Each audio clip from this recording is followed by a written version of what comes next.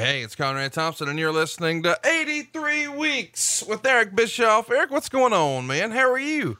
I'll tell you what's going on, Conrad. I'm feeling just freaking awesome this morning. I got up early. I pounded some coffee, had a little bit of tea, took my dog Nikki for a nice hike. I'm ready to go. And here's the best part. When we're done with this, I'm going to go pull my passport out of the safe, start packing my bags because I'm heading down under to Australia. I'm going to have a live show in Sydney on the 21st, at the Factory Theatre in Brisbane on the 22nd at the Foundry, and Melbourne on the 23rd at Thornbury Theatre. And I'm really looking forward to it. If you want to get tickets, if you're listening to us in Australia, just go to @DestroyAllLines on Twitter, and you'll be able to find all the information you need to get your ticket. I'm going to be hanging out with Mike Mackey in Melbourne. Mike is one of our Patreon Hog Wild members, and we're going to go out and crack a beer or two and probably enjoy a nice dinner. So it's going to be a fun week. And let me just say, you're going down there with the same promoter who took Bruce earlier this year, and he had a blast. So these guys at Destroy All Lines do a great job. So if you're in the area, you know, this is your first trip or one of your very first trips to Australia. So there's no telling when or if you'll have an opportunity to see Eric Bischoff down there again. So by all means, make the most of this opportunity. Go see Eric. He's going to be able to tell some stories you can't tell here on the podcast. And these guys know how to do a good show. So check it out at Destroy All Lines. Let's get going, man. I'm excited to talk about this week's episode because we're covering something that happened, well, gosh, 20 years ago, June 13th, 1999, right there in Baltimore. It's the Great American Bash, and Great American Bash is a show that has been synonymous with the NWA and World Championship Wrestling since the beginning. And when I think about, you know, who is synonymous with 83 Weeks from the beginning, I think about our friends at Blue Chew. And by now you're probably already a part of the Chew World Order, but if you're not, let me encourage you to give it a shot. I had a friend try this for the very first time this week, and he was texting me about a week ago and said, "Hey, is this legit?" And I said, "Oh man, it's one of our longest running sponsors. Everybody I've recommended it to loves it. You got to try it." He did. And I got all smiley faces. About a week later, I replied back with a question mark, and he said, "Man, that Blue Chew shit is legit." So don't take our word for it. Everyone in wrestling is talking about Blue Chew, and you need to find out why for yourself. And you can't beat the offer. It's free. Why wouldn't you do this? You pay $5 shipping, and you're going to get hooked up right now. They make it fast. They make it easy. It's BlueChew.com, and they're going to give you the confidence you need to do a little performance enhancement right there in the bedroom where it matters the most. It's a chewable, so it has the same active ingredients as Viagra and Cialis, but because it's chewable, it can work up to twice as fast, and you can take it on a full or empty stomach. You don't have to go to the doctor's office. You don't have to go to the pharmacy. This stuff just shows up at your door in discreet packaging. It can't be any easier than this. Check it out. Do what everybody else is doing. Go to BlueChew.com. That's BlueChew.com. And you get your first order for free. Can't beat that. Just pay your $5 shipping. And the promo code to get this offer is 83 Weeks. And you probably know that because we've talked about it forever. But even now, we're still getting new folks who try Blue Chew for the first time, and they get great results. Right, Eric? They do. And it's so much fun. You know, on my Twitter feed, I'm constantly getting tweets from people that, you know, heard about Blue Chew on either on, you know, this podcast or, you know, yours and Bruce's or yours and Tony's or yours and JR's or wherever they hear it from. And of course, Blue Chew sponsored StarCast, which is a big damn deal. And thousands of people came through and saw their presence at StarCast. But what's really fun for me is when people try it for the very first time and they feel compelled to share their stories with us. So I think next week we're going to start reading some of those fun stories. So we're not just constantly talking about my fun stories. I like that. Instead of letters from Penthouse, it's letters from Blue Chew. That should be fun. Check that out next week here on the show. The Great American Bash 99. Let's get into it. You guys drew a good house here. 11,672 fans, but there was a lot of paper. Only 8,740 fans were paying, but still it's nearly $300,000, $298,870 to be exact. And it's going to get a 0.43 buy rate. which the newsletters would say is just over a $2 million gross for WCW. And Baltimore is kind of synonymous with you guys as a promotion. It's hosted the Great American Bash in 1988, 1989, 1990, 1991. And then you would go back there for 96, 98, and 99. And then of course the final Great American Bash in 2000. Why was Baltimore such a great city for you guys? Well, I think, in first and foremost, the Northeast has always been a hotbed for sports entertainment, professional wrestling, whatever you want to call it. Not only because of the WWF's, longtime presence in the Northeast, but obviously, as you pointed out, the NWA. It was a stronghold for the NWA for a long, long time. I think part of that, I wasn't there in the beginning. Obviously, I didn't get to WCW until 1991 or 92, whenever it was. But prior to my arrival, I think a lot of the management from the previous NWA who came over to WCW had longstanding relationships with, the arena management and the market, whether it's, the arena or radio stations or newspapers or whatever it may be. It just made promoting there much easier. And there was kind of an indigenous stronghold of wrestling fans in that market. But before we go on, Conrad, I want to say, when you let me know that we were going to be covering Great American Bash 1999, my first reaction was, really? We have to do something from 1999? Because every time we do, I just want to throw up in my mouth. It's not my favorite, period in terms of my relationship with WCW. But after going back and reviewing the show, I've got to say, I am jacked to dig into this. And I can't wait to hear what some of the criticisms from the various, provocateurs of wrestling commentary had to say about this, because I feel very strongly about it. I think it's going to be a fun show to go through.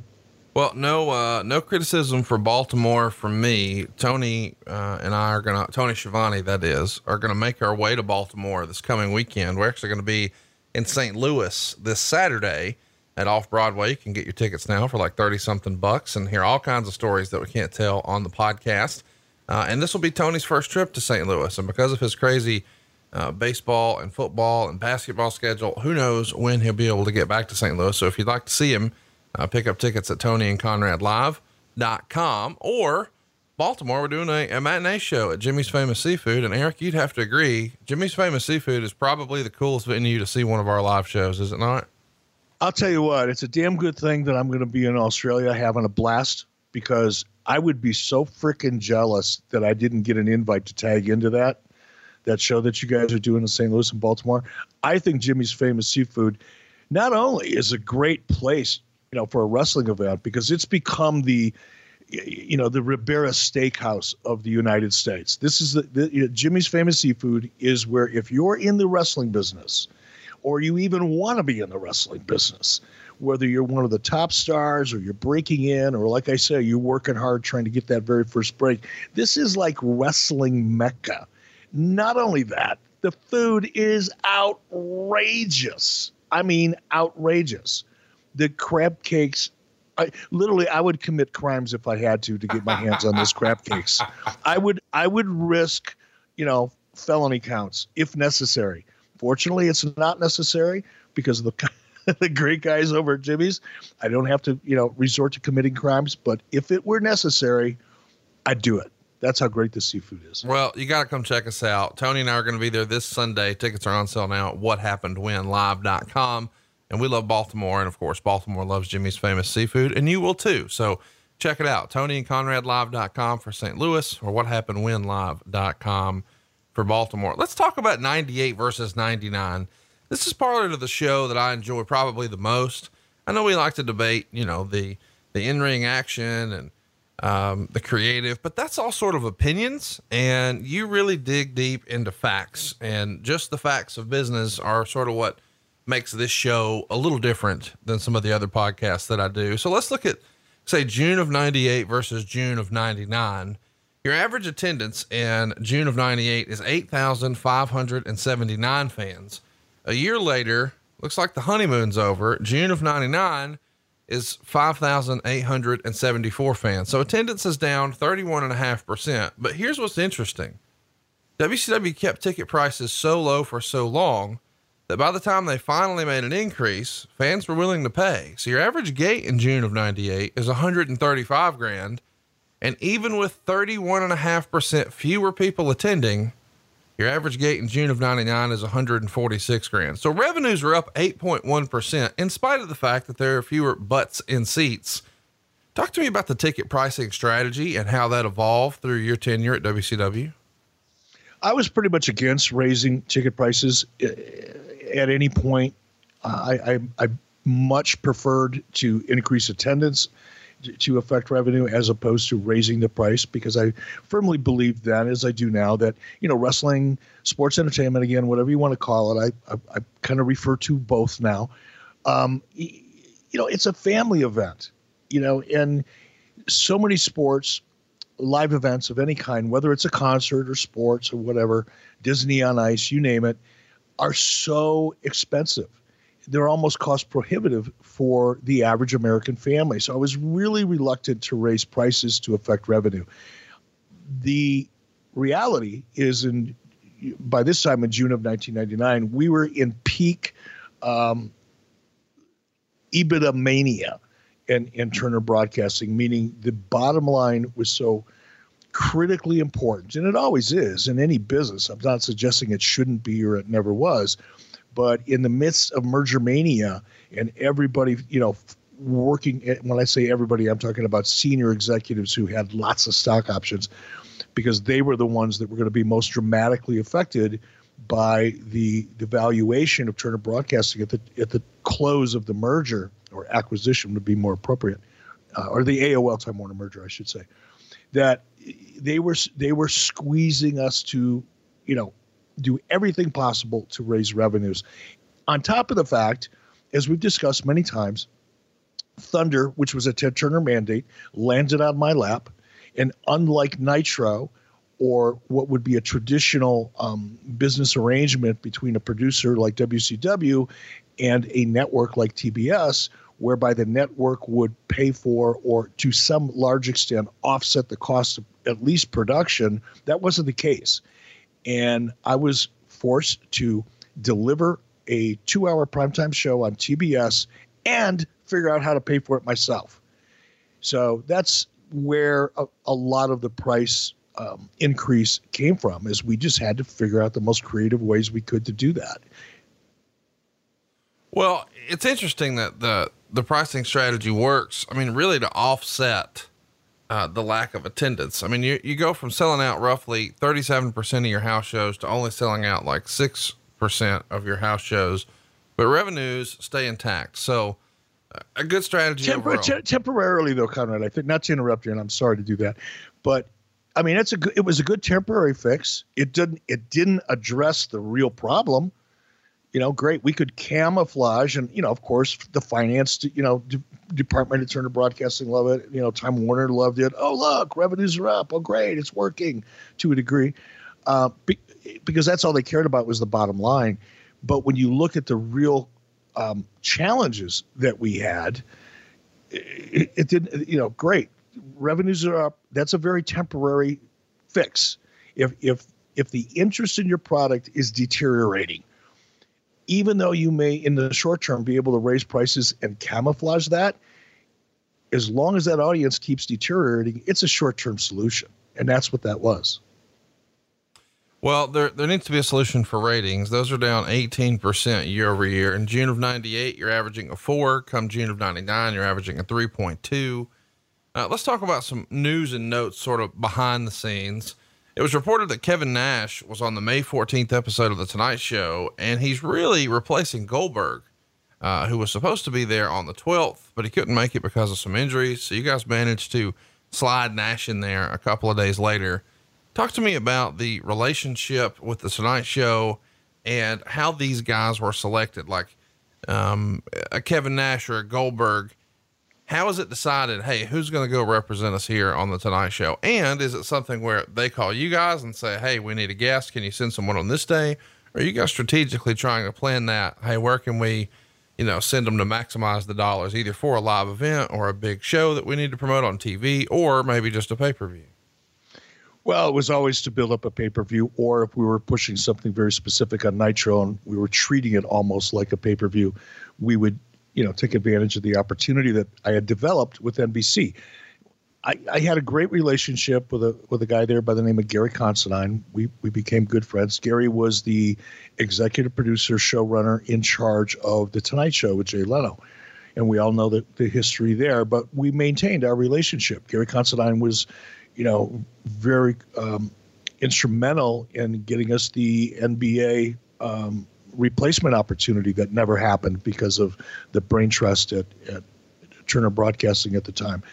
But we maintained that relationship. And whenever I had something that I was excited about or felt the need to promote, Gary Considine and I were in pretty much regular contact, at least once every week or 2 weeks. And I could simply give Gary a call and say, hey, look, this is what I've got going on. The suggestion would be for me, in terms of who was the guest. There was a limit. I couldn't put on somebody that didn't have a lot of Q, if you know what that means. If you don't know what Q ratings are, Q means it's somebody that didn't have a lot of mainstream, broad audience recognition. Kevin certainly did. Goldberg certainly did. Hogan certainly did. Bret Hart certainly did.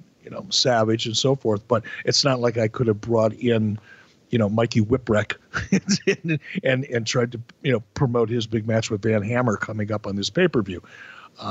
But so it was basically my suggestion, and Gary would accommodate, NBC would accommodate as best they could. It's fascinating to me that you guys had such a mainstream hookup there with NBC. They're going to show a video of Bret Hart attacking Goldberg, and Nash refers to Bret Hart as being high maintenance and a whiner who doesn't want to work for our federation. So he challenges him to a match at the Tonight Show. He also has a story about how he got the name of Big Sexy, sort of crediting it to a conversation he had with his wife, which is basically the same story that Stone Cold would say about how he got that moniker from his wife instead of, the ringmaster. Chat me up about the decision to sort of run angles there on the show. And do you think Jay, in the end, because this was a move that was criticized when you put Jay in the ring, but it's a big opportunity to have such a mainstream audience, but it does feel like sometimes late night hosts and quote unquote mainstream folks could talk about wrestling or present it in more of a tongue in cheek, isn't this all silly kind of thing. That's true. There's no doubt that that's true. One of the biggest concerns I had when Hulk Hogan and I first showed up on the Tonight Show at NBC, when we took over the set and threw Jay off the set and Kevin Eubanks and, created all that havoc to set up Sturgis. I think, what was that, 97 or 98? One of the biggest concerns I had is in laying that out with Jay Leno himself and Gary and some of the, the production staff, was that we have to treat it seriously. It's okay to have fun with it after the fact, but going into it, if we treat it like, hey, haha, here you go, this is kind of fun shtick comedy, then it will definitely hurt us. It's one of the reasons why, and we've talked about this, I think, in the past, when I first sat down with Jay Leno and Gary Considine, and they said, hey, this is Jay. Hey, what do you want to do? I'll do anything. And I went, anything? Did I just hear you say anything? Because that opens up a whole lot of doors for me. And he was so game. And when I laid everything out to him about us coming down, and honestly, I shot for the moon when I set this up, because I figured, well, they may say no, or maybe can we tone this down or tone that down? But I wanted to go for the gusto and work my way backwards. I didn't want to start out halfway and try to work towards the goal. So I said, this is what we want to do, Jay. We're going to come down and we're going to throw you off your own set. We're going to make it look like we're going to kick your ass. Kevin Eubanks is going to jump out of the orchestra pit and get involved. But you can't tell anybody. You can't tell your security people. You can't tell your stage managers. You can't tell anybody that is going to get caught on camera busting out laughing, because that's the nature of that show. People go to that show. The the live taping of the Tonight Show, expecting that everything they see is going to be comedy and a gag. So you could literally go out there and bite the head off a chicken, and they'll think it's a joke, right? And they'll laugh, even though it's disgusting, right? But they agreed to that, and that was my biggest concern, because late night TV can more or less stigmatize you that way and do damage to your core audience. But here's the logic, all right? And I think everything in life is about risk and reward. You getting out of bed in the morning is a risk, but there's obviously reward for doing so, hopefully, for most people. But there is a risk and reward analysis that, you kind of go through with everything. And the risk, here is, yes, it's late night. Jay Leno's certainly not an athlete. Nobody, the hardcore wrestling fan or even the passive wrestling fan isn't really going to take this very seriously. That is a risk. And it can, either temporarily or perhaps in the long run, if you're not careful, it can have an adverse effect on your audience, no doubt. Here's the reward. You're now exposing your product and your characters to an entirely new audience that most likely doesn't already watch your product. And that's how you grow an audience. Now, I'm not saying it's easy, and I'm not saying it's not without risk, but ultimately the reward pretty much dominates the equation. And I think that's been true, for 20 or 30 years. Vince McMahon did the same thing, early WrestleManias with Cyndi Lauper and Liberace. And now, granted, they didn't always get involved in matches, but there were a lot of celebrities who, Donald Trump, there are a lot of celebrities who have. And there's always that risk, but the upside generally outweighs it. Let's keep it moving here. The May 17th show, Leno is going to be running down Hart to prepare the audience for Hart's appearance as a run-in from the audience to accept this challenge on May 18th for a May 24th match, an appearance that was also plugged on Nitro the previous night. And this would be built up on Nitro the next week to take place in a wrestling ring set up in a parking lot at the Tonight Show in Burbank. Nash never explained why he was making the challenge and why Goldberg wasn't there, but he offered $250,000 if Hart could beat him. This is all directly from the Observer. Quote, Jay Leno was laughing all the way through this to make sure nobody took any of this seriously, and laughed especially hard at the idea that Goldberg was actually injured. When Leno brought up bringing the $250,000 in cash for the match, Nash balked and said he'd bring a cashier's check, which made Nash look bad.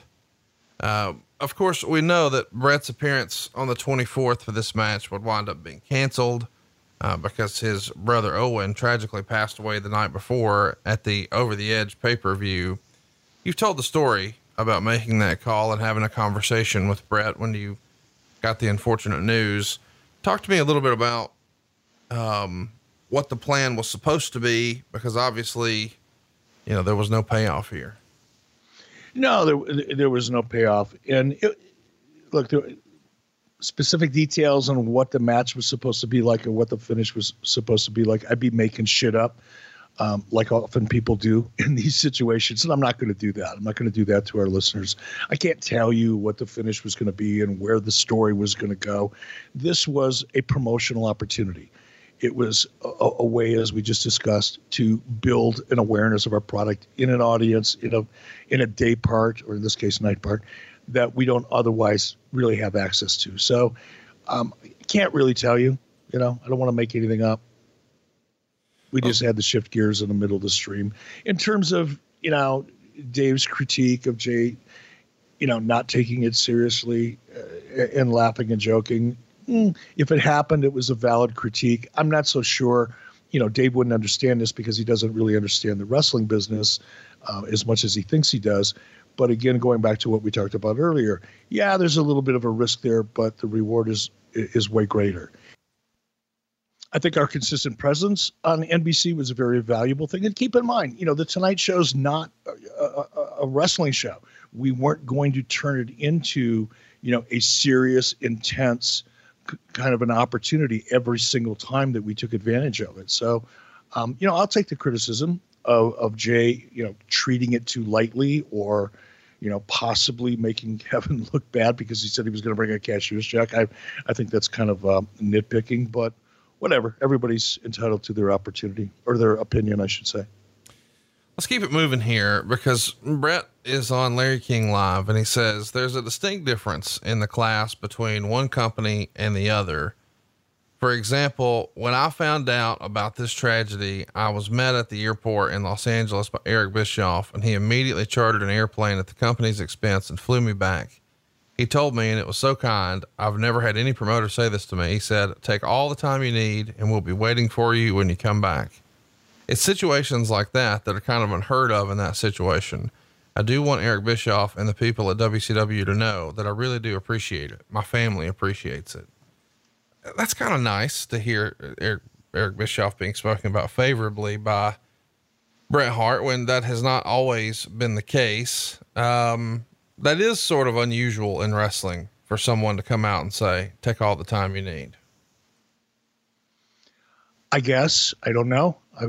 I had never been in that position myself, nor was I in, proximity to it involving anyone else. So I don't know what was unusual or not.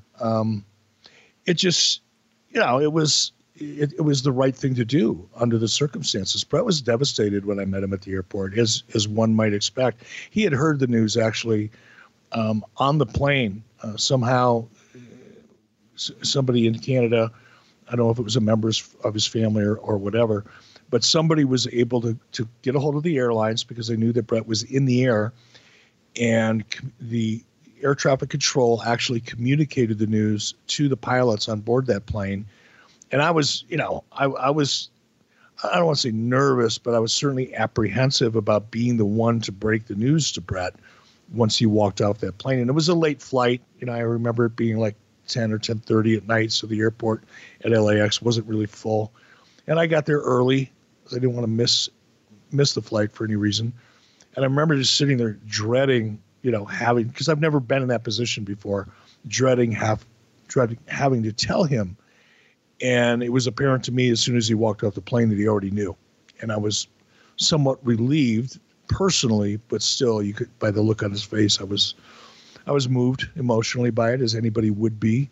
Nothing unusual about that. But it just seemed to be the right thing to do. Let's talk about a report that made the Observer. And this is something I know you're going to want to take your time with. Eric Bischoff told some of the wrestlers on May 17th before Nitro that they were going to focus the company around 10 wrestlers who weren't named, but are believed to be Hulk Hogan, Diamond Dallas Page, Randy Savage, Ric Flair, Kevin Nash, Scott Hall, Sting, Bret Hart, Roddy Piper, and Goldberg. All but Goldberg are over 40 years old, and everyone else is going to have to wait for their push. This is diametrically different from what just about everyone following the situation believes is the way to cure the problem, if such a cure exists.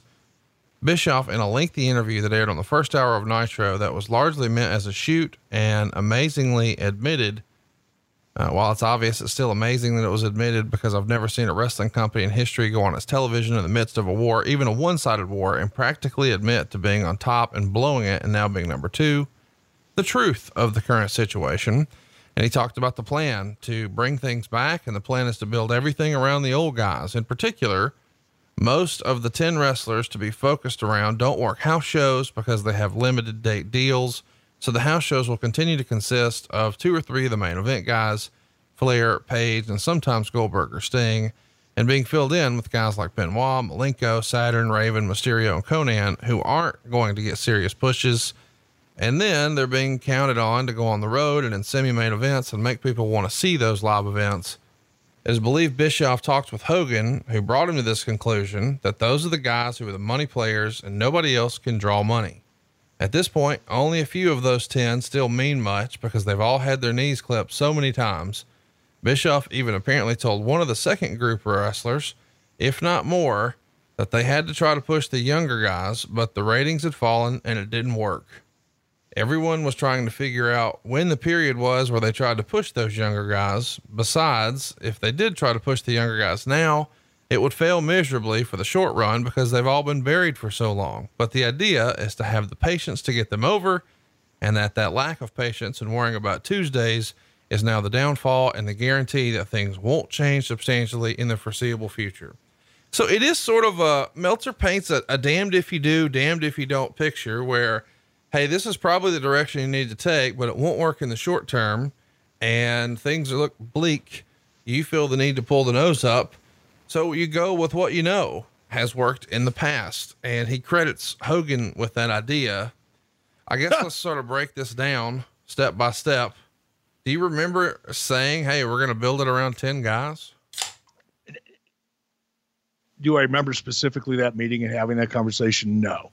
But again, this is, and you covered a lot of ground there, so it's impossible for me to respond to all of it accurately. But look, were we in a tough situation where I had to communicate to the talent and to the staff, not just to the talent, that, we've got to come up with a strategy that we know is going to work? Sure.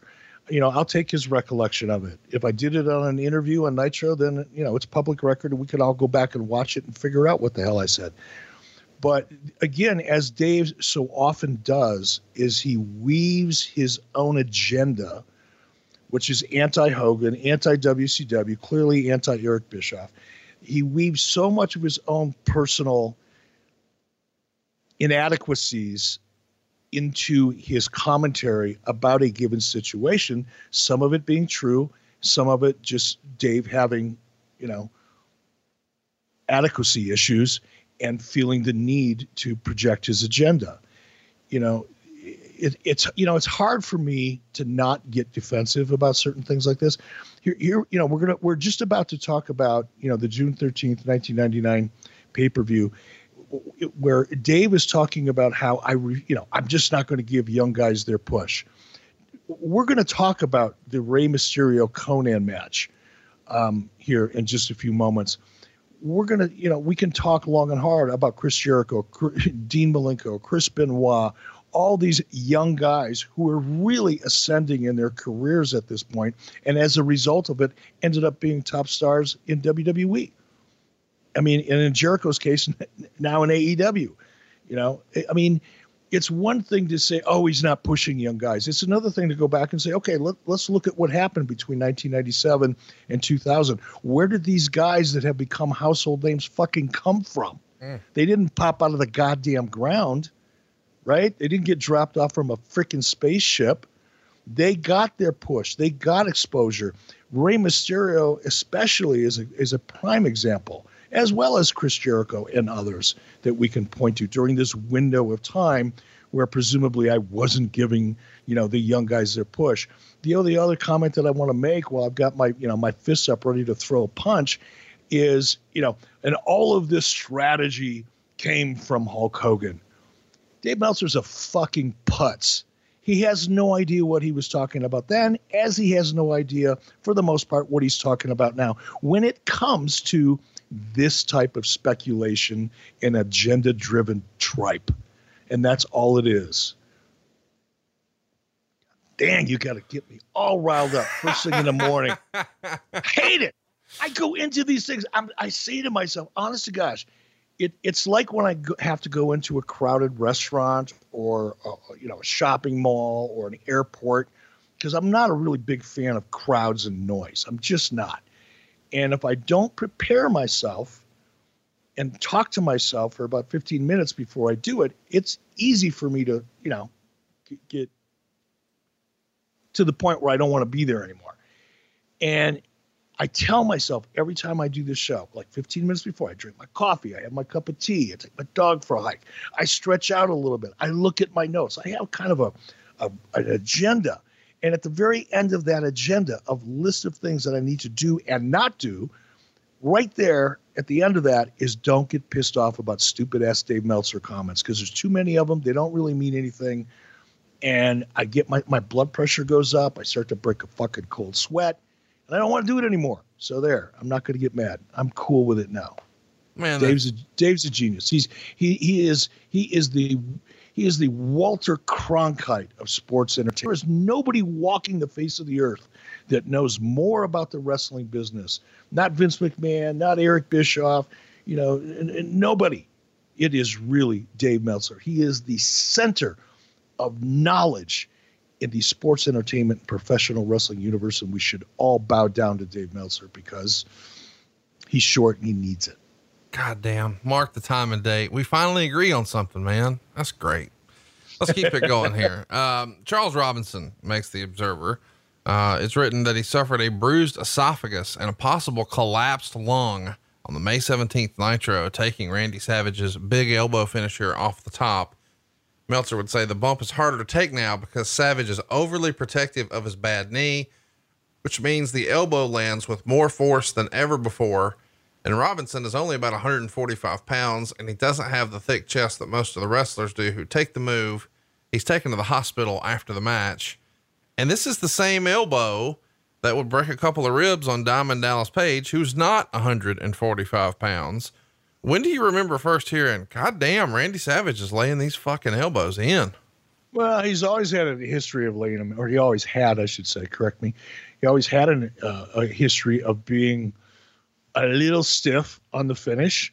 It wasn't new, but it was getting, I think as Randy, got a little older, got a little heavier, got a little slower, got a little less athletic towards the end of his career, it became a little bit more of a pronounced problem. But he had always been, from what I've heard, I never took one, so I can't speak from experience, but I remember, everybody that knew they were going to have to take one going, oh, really? Do we have to do that?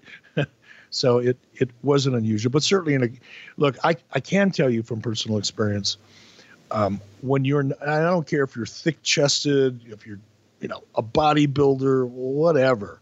I don't care if you're 250 pounds. If you're not used to taking bumps, if your body isn't conditioned to absorbing impact on a nightly basis, daily basis, over an extended period of time, because it's a different kind of conditioning. If you're not used to it, I don't care how big you are, you're going to get hurt. And certainly that is exacerbated when you're 145 or 150 pounds and you're a guy that's not used to taking bumps. It's hard on your body. I think that's one of the reasons, just to kind of extend that thought. And I began noticing this even when I was in the AWA, when I was still, learning on the job in every way. It was the guys who always got hurt or got hurt consistently are the guys that didn't work consistently. The guys that were out there working 5, 6, 7 days a week, they were always, in the ring, they were, constantly, taking bumps. They rarely got hurt. And it kind of flew in the face of logic to me. It's like, well, God, if you do something that's dangerous 6 times a week, aren't you more likely to get hurt than somebody that only does it twice a week? And as logical as that sounds to someone who's never done it for a living, like I was, it actually starts to make sense when you understand the kind of conditioning that occurs when you do take bumps all the time.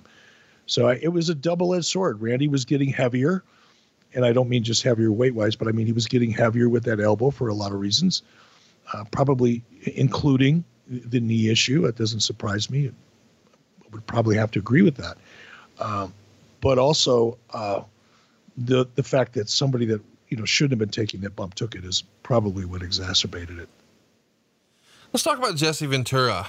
On the May 31st Nitro, you make some interesting comments about Jesse Ventura. Tony mentions that you were on Larry King Live the prior week, and you said Jesse Ventura is a joke, and that you think people will see through Jesse Ventura because he talks out of both sides of his mouth, and that's what's made him a good politician, a perfect politician, in fact. And you say whatever happens to get him the most amount of press at any opportunity is what he's going to pitch. Anything that benefits Jesse, he'll be out there trying to talk to anybody who will listen to him. So he's in a good spot. And quote, here's a guy that made a bigger career talking about the fact that he used to be a wrestler than he ever made actually being a wrestler. I mean, by today's standards, he'd be lucky to be a mid-card player, but according to Jesse, he was the greatest thing that ever happened to the wrestling industry. In the minds of the media, he's an expert. You've often, been, credited with being the guy who fired Jesse Ventura. What do you remember about your little diatribe here? Obviously this comes up because Jesse has just been very successful in Minnesota politics and made some headlines. I mean, I obviously remember doing the interview, and I believe the interview came about as a result of Owen's passing. I'm pretty sure that's accurate, but perhaps not. We'll have to go back and look at that, because I do believe I was only on Larry King, I think, once. In terms of my comments, look, part of that was me in character. Part of that was me speaking on a personal, from a personal perspective. Making it big in Minnesota politics is almost laughable if you look at politics in Minnesota. But here, I want to button this up on Jesse.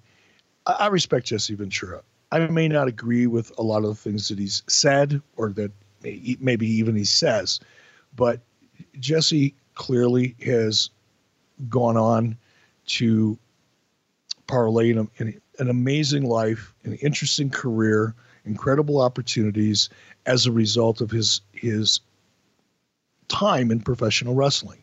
And I respect that. So for me to go back and kind of peel the scabs off old wounds and things like that is kind of living in the past and negative. So I'm just not going to do it. But suffice to say, to answer your question as best I can, not remembering exactly what I said or why I said it, but in the context of doing that interview, part of me was in character. Part of me was trying to, I wrote the book, Controversy Creates Cash. Oftentimes when you saw me on camera, whether it was in a Larry King interview or anywhere else, first and foremost, it was about my business and how best to serve my business, not necessarily how best to serve my own personal thoughts and agenda. If that sounds like a cop-out, it probably is, but that's my answer, and I'm sticking to it. Later in the show, you also said that WCW isn't the number one company anymore, and you knew that this is due to some mistakes that you made, including some talent decisions, and you said you wouldn't go into detail, but you did say that WCW has the best roster of big name wrestlers ever under one roof, and that you hadn't been at the announce table recently, but you had noticed how much fun it is to be in the arena during the commercial breaks because the Nitro Girls dance. And Heenan said the breaks are more entertaining than the matches.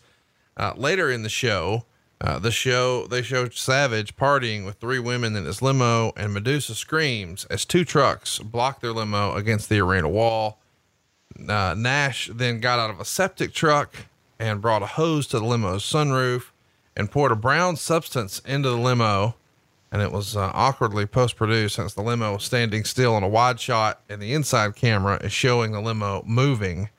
Savage and the women eventually escape the limo and are covered in this brown water, and they curse Nash and gag. Of course, this is Team Madness. It's Medusa, Savage's girlfriend at the time, Gorgeous George, who I believe's real name is Stephanie Bellers, and Miss Madness, who'd go on to become Molly Holly in WWE. This feels very Vince Russo-like, but this is pre-Russo. This is a fun question to ask because I don't know when I'll get to ask it again. Who booked this shit? Oh, who booked this shit? Isn't that funny?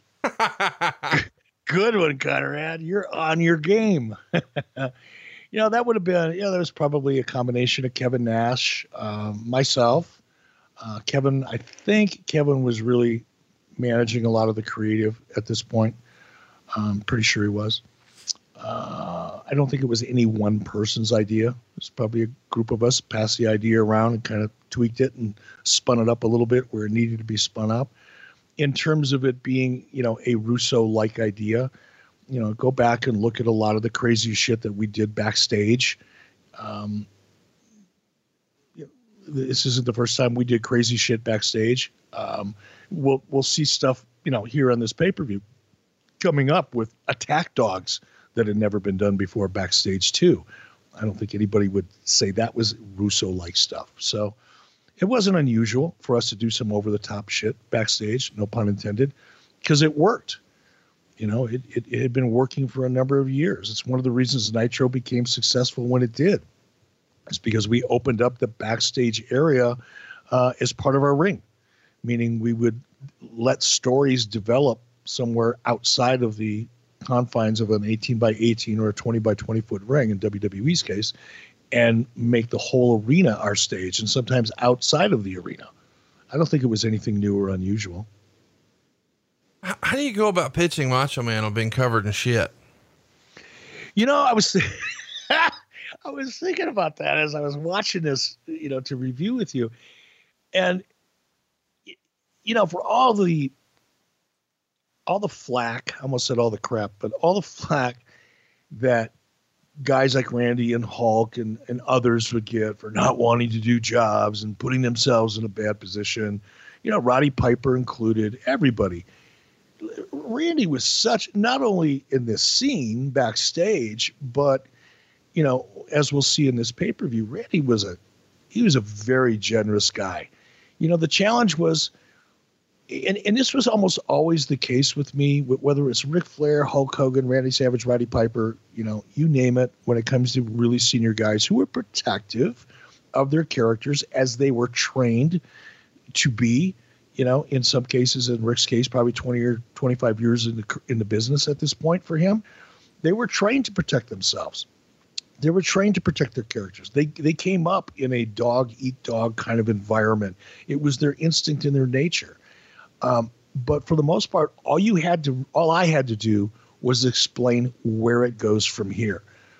And it's one of the things, I'll never forget, when I was working with Russo and trying to make it work, Russo would come up with these really, crazy big moments. And he was good at that. I mean, he could create a crazy, intense and all kinds of stuff happening moment. And some of it might even actually feel like it's drawing heat. But if you really wanted to shut him down, all you would have to say is, okay, and then what? Where does it go from here? And then it was like deer in the fucking headlights. There's nothing. And I learned that, even before working with Russo, that with guys like Randy and Piper and Flair and Hogan and others, if you had something like, for example, Randy getting covered in sewage that you felt really strongly about that would generate interest in what you were going to do, of course he's going to look at you like, what the fuck? Why would I do that? And then if you had the answer to that, if you explained where the story went and it was logical, you had no problem. The only time you had problems with people is when you couldn't tell them where it went from here. You're asking them to do something way over the top, in their minds, potentially dangerous or damaging to their character or their position. And if you had no answer as to why they should do it that made any amount of sense, chances are they'd put up a fight. But if you did have an answer, and really what that amounted to is that you had thought it through. You weren't just going out there and hot-shotting angles. And by the way, I'm not suggesting I never did that, because I have. But for the most part, if you have an angle and you have a story, an arc, whatever you want to call it, and it makes sense and it has an ending that sounds exciting and somewhat logical, most of these guys would do just about anything you ask them to. And Randy would be at the top of that list, as we saw here. It feels like you did anything Randy asked, though, because we see Gorgeous George booked on TV, and we don't know a lot about her as fans, but we've all heard the rumor and innuendo. How did Gorgeous George get a deal with WCW? Through Randy. Not gonna deny it or sidestep that. Randy was really excited about her. He felt that she could get over. And by the way, he was right. She had some incredible matches that you and I have covered in the past, where that she got involved in, and she did a hell of a job. So it wasn't just a personal favor for personal reasons on Randy's part. He really believed she could get over, and I think if you look especially at this pay-per-view we're going to cover, Randy was hurting. Randy was not 100%. Randy was smart enough to know that if he had enough camouflage around him, he could do a better job kind of covering his personal injuries and the limitations he was experiencing at that time as a result of them. So it wasn't just, here's my squeeze. I want to travel on a road with her. I want her to be at the pay-per-views in my hotel room with me, so give her a job. It wasn't that. That's what certain people will have you believe. That's what certain cynics will want to believe. That's what they'll advocate, as part of their agenda, but it wasn't necessarily true. He thought she could get over. And oh, by the way, same thing true for Miss Madness. And we'll talk about that in a match. I don't want to spill the beans here because we're going to cover it. but he was right about her too. And if you go back and watch this pay-per-view in the WWE Network, you don't have to take my word for it. You'll see for yourself. He was right about her too. I think with Medusa, that was a level of comfort. He had worked with her before. He knew what she was capable of. She had more experience than either, Gorgeous George or Miss Badness, aka Molly Holly at that time. And he needed somebody there that he could depend on. And Medusa was it. She's, as Bruce Pritchard would say, and I'm talking about Stephanie Beller's Gorgeous George, she's all the way live. There's lots of stories that you would hear from guys who were around in the locker rooms in the 80s that Macho Man was pretty, protective, I guess we'll say that maybe that's the right phrase, of Miss Elizabeth. Did you see any of that, obsessiveness with his relationship with Gorgeous George, or not so much? Not only not so much, but absolutely not. And that's one of the things that even as you and I are talking about this today, and I'm trying to go back and, remember, what their relationship was like and what his motivations were. I wasn't convinced that their relationship was anything other than convenience, aka fuck buddies. I didn't get the sense that there was a lot of real strong personal attachment there. That doesn't mean there wasn't, by the way, because I wasn't around them outside of the building. I didn't hang out with them. I didn't talk to either one of them, unless I was talking to Randy about business on the phone during the week. I didn't spend any personal time with them. So I could be absolutely wrong about this, but it wasn't apparent to me when I was around them that their relationship was anything other than slightly more than professional. Well, those rumors that we've been addressing all day today, I know those are annoying for you. And the only thing more annoying is perhaps insects flying around your house, especially flies here in summer season. Lots of people are barbecuing. I know you're a big green egg guy. I know you've got your big 4th of July celebration coming up. You're going to be wearing that thing out. And the last thing you want to worry about is flies attacking the food, even inside the house. Dynatrap has the perfect solution for you. You see, Dynatrap is the leading manufacturer of outdoor mosquito and insect traps. And now they've come up with a solution for indoor pests, and it's called the Dynatrap Fly Light. And we've had ours for a couple of months. These things really work.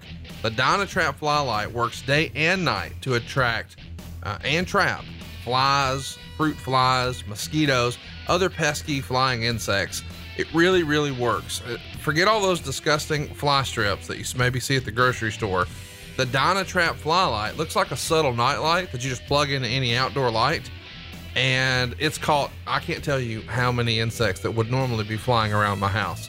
Get yours right now. Eric's got one. I've got one. JR's got one. Everybody who's doing these podcasts with me loves Dynatrap, and you will too.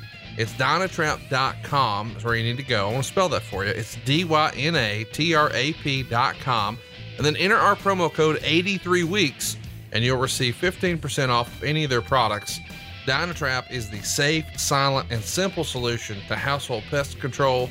Especially if you've got pesky flying insects, you need Dynatrap. Get one of these fly lights right now. 15% off when you use that promo code 83weeks. Dave Meltzer's he's afraid of those things. Oh gosh. I'm serious. To talk about pesky insects, Dave Meltzer won't get near one of these things. You're too much. Wade Keller would report, sources close to Hulk Hogan say the reason he isn't making a play for the booking position is because he realizes that the other wrestlers don't like him or Bischoff. Hogan has gotten sick of the constant criticism that goes along with the job and has decided to let Nash deal with the heat for a while. But of course, Hogan's going to continue to look out for his own material. This is Wade Keller saying it, not Dave Meltzer. Is this the next verse same as the first, or is it okay because Wade says it? No, it's wrong. I mean, it's, first of all, anybody that really knows Hulk Hogan, clearly Wade Keller didn't talk to Hulk Hogan about this. He's making shit up at the time. just for the same reasons Dave Meltzer did, to make himself sound to his readers that he has inside information or insight and knowledge into something that he knows absolutely nothing about. Here's the truth. And anybody that has ever worked with Hulk Hogan will tell you this. Can I freestyle a guess? I've only hung out with him a handful of times, but I think I can guess what you're about to say. Go ahead. Take a whack. Hulk Hogan has no interest in booking shit for everybody else. He has no interest in doing anything that requires more of his time than showing up and doing what he loves to do, which is work in the ring. Are you kidding me? Hey, Hulk, I'm going to give you here's the book. You know, we're going to make you the head writer, head booker, whatever you want to call it. Come on into Atlanta. You know, we're going to do TV Monday, and then we're going to fly right back to Atlanta. And then Tuesday, Wednesday, Thursday, and Friday, we're going to work on booking. And then you get to go home Friday, and then I'll see you Monday again. And we're going to start this process all over. Anybody that has worked with Hulk Hogan over the last 30 years would fucking laugh at that. Yeah. As I'm laughing inside about those comments that Wade Keller made. I like Wade Keller. I respect Wade Keller now. We're all different people. We've all grown, well, with the exception of Dave Meltzer. We've all grown. We've all become smarter, wiser, more sophisticated, and somewhat professional in our approach to things. Wade Keller is no different. I read Wade Keller now. I have a lot of respect for what I read in Keller's articles and online. That being said, during this time, he was clearly just pulling this out of his ass to make himself sound like he knew something he didn't. All righty. Let's keep it moving here. Wade's also going to report some lower card WCW wrestlers who also work indie shows are making $60,000 a year for being on call for WCW without being used much. Lash LaRue, who works mostly TV tapings and a lot of house shows, is reportedly only making $35,000 a year. When you see a report like that, make a newsletter, whether it's the Torch or the Observer, and they're quoting contract amounts. Does this annoy you with the front office, or do you assume this is the boys back channeling stuff, trying to negotiate some sort of raise, or does it just water off a duck's back for you? It's kind of all of the above. It's very frustrating on the one hand that kind of personal information leaked out into the public for whatever reason. You know, you've referred me in the past to, you know, court documents that were leaked to the public. Well, that's kind of unavoidable. Right. That's one of the reasons why people like to try to avoid depositions and discovery, because things that you would prefer stay private, whether it's proprietary information or in this case, contractual information that affects many others. You like to kind of keep that stuff as quiet as you can so that people can't use it against you at some point or misinterpret it or whatever. So yeah, it's obviously very frustrating when that gets out there. In terms of the motivation, you know, you can only speculate, you know, who leaked it, why, if it wasn't as a result of a court action, who leaked it, why they leaked it, who they leaked it to, what their motivation was. That's just all guesswork. I try, as much as it irritated the hell out of me, I tried not to think about it any more than I had to, because you can get wound up and drive yourself crazy with it. And once you kind of recognize that, then you're almost forced to let it roll off your back. There's only certain things you can do to inspire, force, encourage ethical professional behavior. Certain people are not going to be ethical people. Certain people aren't going to be professionals, especially those people who don't feel like they're getting their shot. Now, I'm not suggesting Lash LaRue did or didn't feel like he was getting his shot, but you know, you've got a guy that's making 35, 45 grand a year. He sees people around him, you know, making six figures. I'm pretty sure after a while, he's going to do whatever he can do to change his state. And if leaking information, you know, if he's got an agenda is part of that, then, you know, it happens. But there's only so much you can do about it. So there's only so much you should try to worry about it. Or I should say. One of the other things that makes the Observer is something I'd never heard before. WCW is planning on doing its own kickboxing pay-per-view, headlined by Dennis Alexio versus Rick Rufus. By the way, the last kickboxing show on May 14th, with Don the Dragon Wilson as the big draw, did roughly 6,000 buys nationwide, or a .016 buy rate. I don't think we ever saw a WCW kickboxing show. Was it discussed to the best of your recollection? There was a period of time when there was a gentleman by the name of Joe Corley, who is still in Atlanta and is still a friend of mine. Joe Corley, I had known Joe Corley going back to the late 70s. Joe Corley was the promoter for a massive martial arts tournament, karate tournament called the Battle of Atlanta. And for many, many years, it was like the Super Bowl of karate tournaments from around the world. If you were a black belt division champion at the Battle of Atlanta, you had a lot of cred. And besides that, it was a fun tournament. I mean, it was one of the most fun tournaments that I would go to every year.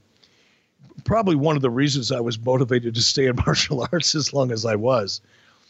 The action was fantastic. And I'm not talking about the in-ring action. No, we got you, Blue Chew. We got you. I was younger then. It was before I met my wife, all that good stuff.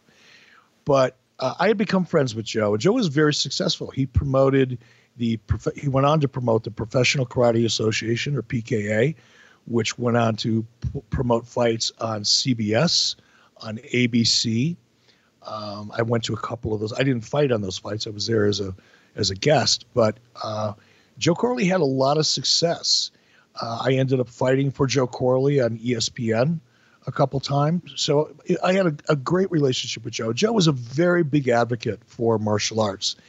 And because of my proximity to Turner, he and I discussed, because we both believed, and I still do, that there's room for martial arts as a television property. Now, I'm not going to associate, my plans back then with what UFC went on to become, because there were two different presentations of martial arts, if you will.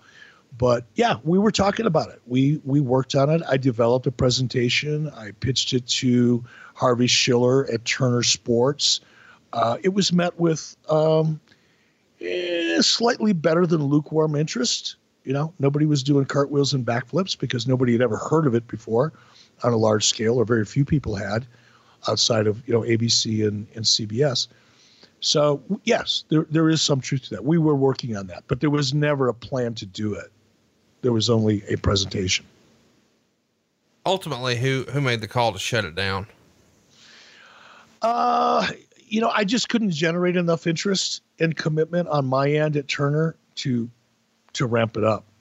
I got you. So let's talk about something that did happen that we did see. Of course, Dennis Rodman and Master P are two names that WCW was synonymous with there for a little while, for better or worse. And Wade Keller would report, former NBA rebounder Dennis Rodman and rapper Master P have both signed 1-year deals with WCW to be recurring in-ring performers.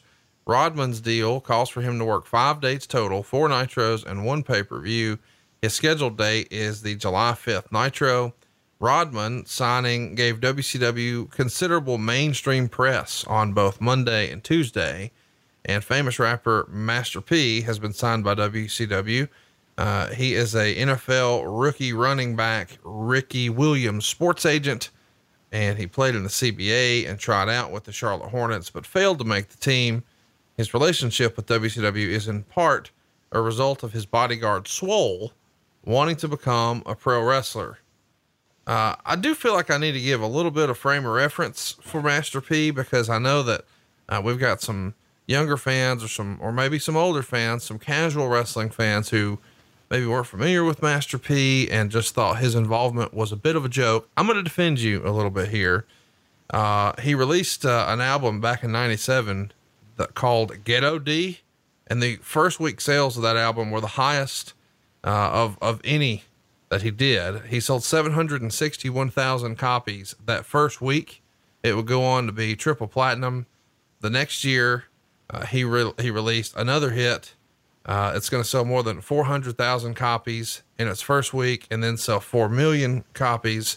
And because of the way he structured his deal, it was much different than the way a lot of other musical acts had their deal structured.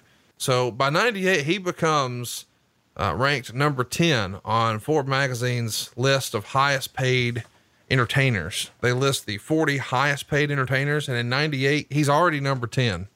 And this is just, after breaking through in 97 with his first album. So he made $56.5 million in 98.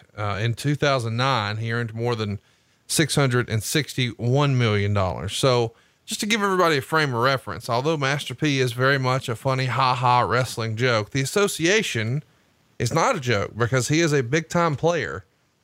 So chat us up here. You guys announced with a June 14th press conference. Here he is. He's part of WCW. The rumor and innuendo is it's a very lucrative deal for him. We'll talk about the misses and the hits. How did it come to be originally? Is it through Swole wanting to come to the power plant, or did someone make a call on his behalf? How in the world did you get into business with Master P? Well, and just to add, I'll answer that in just a minute, but just to add to that, the Ghetto D album had a song called Make Them Say, which won an MTV award for best rap, or a nomination for best rap. And he lost to Will Smith. So, he was in pretty good company. And I think his presence on MTV was another reason why in 97, we were his presence in 97, which was one of the reasons why by 1999, we were pretty interested in him. And he went on, if you go on to 2000, shortly after this particular event, he had an album called Goodfellas, which was like the number one R&B and hip hop album on the charts at that time. So he definitely had that mainstream credibility. And much like we were talking about with NBC and the funny hee ha risks and rewards that went along with Jay Leno, Master P had a very, very large and important audience, a much younger audience than WCW had. That was a silo. That was a demographic that may or may not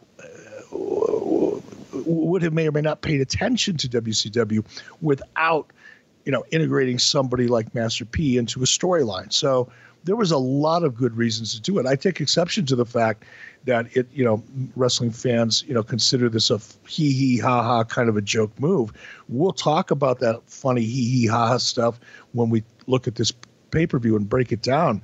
But I think the way we use Master P and Swole and, the No Limit Soldiers who were part of his group, even in this match on this pay-per-view we're about to break down, I thought it was phenomenal. It was believable. There was nothing funny and hee and ha ha about it.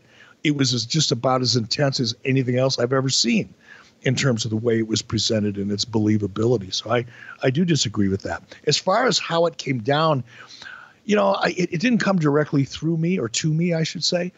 Obviously, I got involved in it, but my recall of this was, I think Conan was really in there.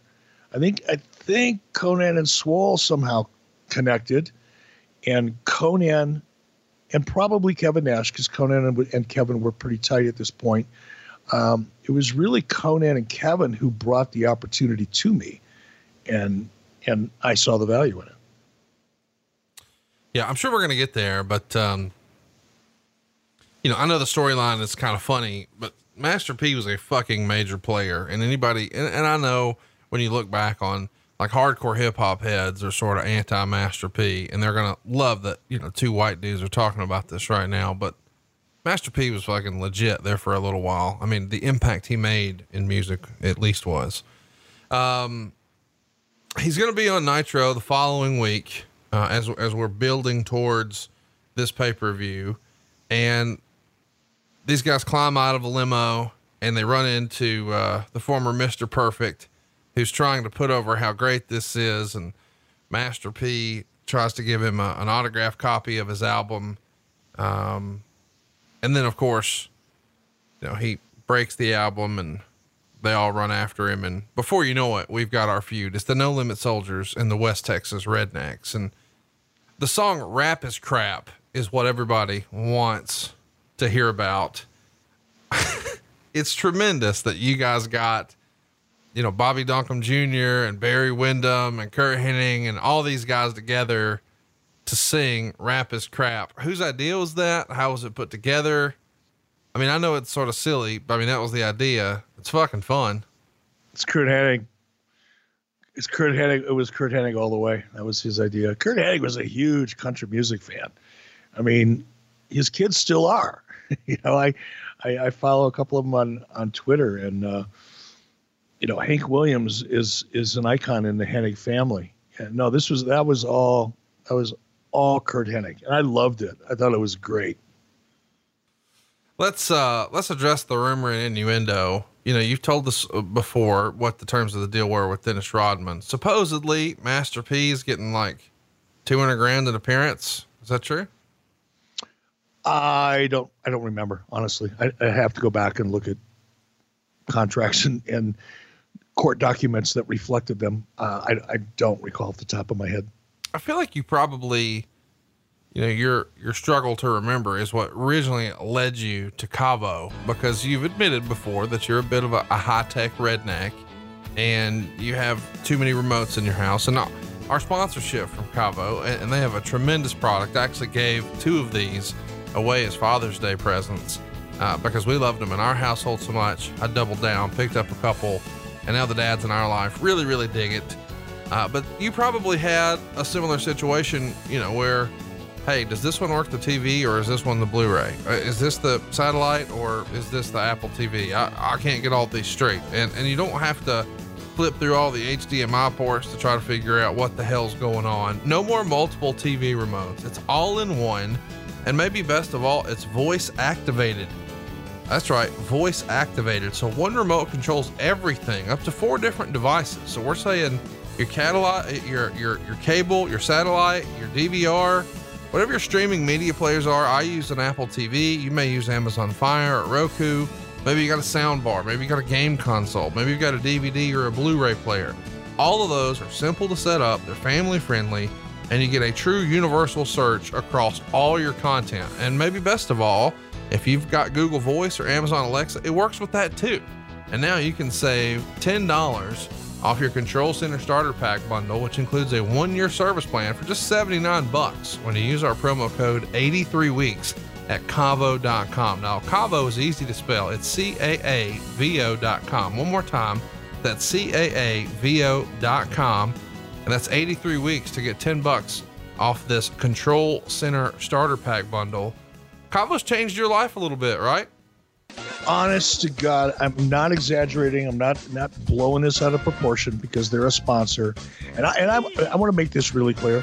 One of the reasons I love doing this, there's a lot of reasons why I love doing this podcast, but one of those reasons is that we get the coolest sponsors here, and I get to sample and be exposed to things that I probably would avoid.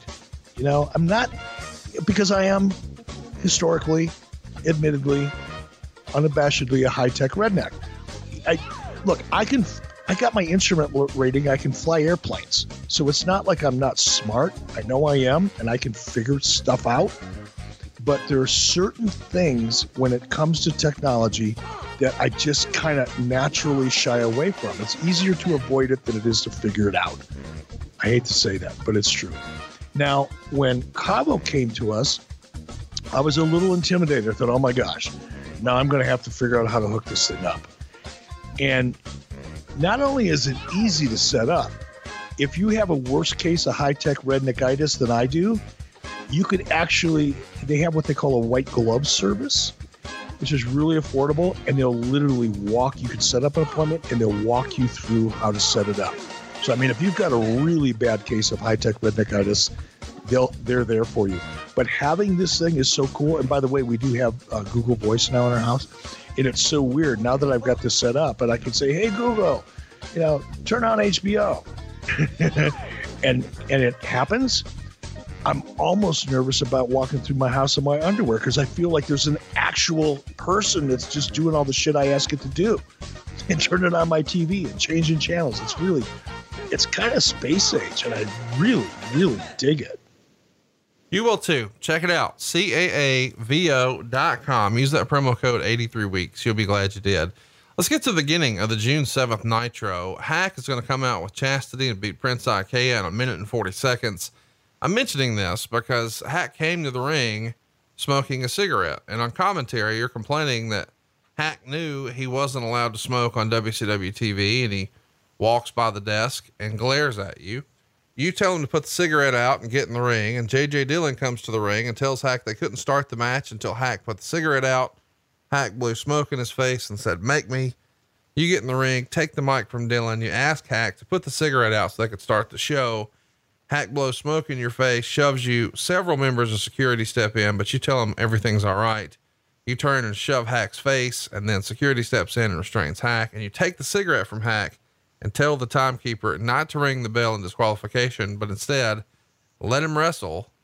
And back on commentary, you said you hate smokers, and you mentioned that Chastity is a movie star.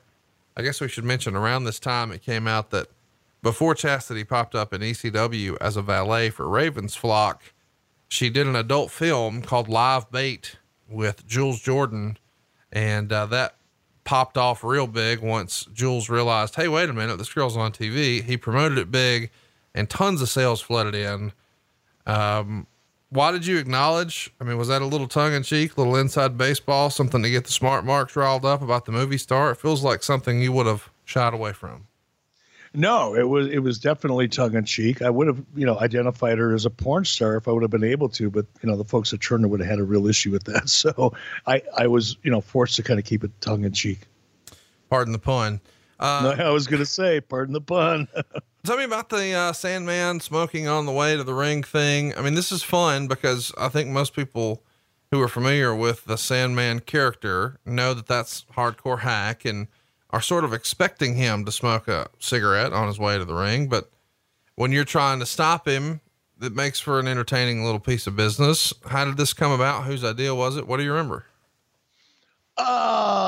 Whose idea was it? Oh my God, there's no way anybody would really remember that. So I'm not going to try to pretend I do. I like the idea. I mean, going back and watching this, I dug it. I had the Giant smoke a cigarette in the ring before. It's kind of like the opposite of what you would expect a well-trained athlete to do. And heels, being people that would rather lie, cheat, and steal than work out, is kind of consistent with his character. He had done it before. I liked it. It was unusual. It was a characteristic and part of a character that was unique, and that's not always easy to achieve. It was a little controversial. People at Turner didn't like it at all. Something I had a real hard time with on Nitro, but I was able to get away with on pay-per-views. Talk to me a little bit about, is there any blowback from Turner when, they find out that one of their performers was in a movie like that? I mean, we've talked a little bit about standards and practices and how on edge everything was, and you had to get everything approved, et cetera, et cetera. Does anybody say boo about her appearance in that movie? No. And I'm guessing here, right? Nobody said a word to me. To answer your question, nobody from Turner called me the next day and said, hey, what the hell are you doing? Why do you have a porn star on TV? This is outrageous. Nobody said that. I'm guessing, and it's just a guess, pure speculation, that nobody at Turner watched the pay-per-view, heard the commentary, or had any idea where she came from. It wasn't like anybody at Turner had any real interest in WCW and watched the product. They probably wouldn't have reacted unless they would have gotten a deluge of hate mail and emails of fans and, haters and trolls, complaining about it just to get some attention. Right. But that didn't happen. Let's keep it moving. That was long before trolls were fashionable. Now they're fashionable. There's trolls everywhere. Everybody's vying for attention and is offended by everything and, has to make an issue out of every single thing that they see in their daily life. So now it's, probably couldn't have got away with it in today's environment. But back then, I don't think it registered on anybody's Richter scale. The same episode is where we see Nash pouring Savage onto, or Nash pouring sewage onto Savage. Easy for me to say. He's going to come to the ring. Nash is carrying a gym bag and the WCW title belt, and he has a chair. He sets his bag on and he cuts a promo challenging Randy to come to the ring, and Randy and the Savage come to the ring and they've got a bucket of sewage. Nash takes the title, but leaves his gym bag in the ring on the chair. He starts cutting a promo. Eventually Nash's bag starts moving behind Savage's back. A woman gets out I guess a contortionist.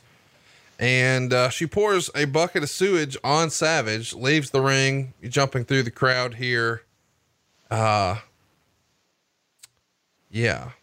That was awesome.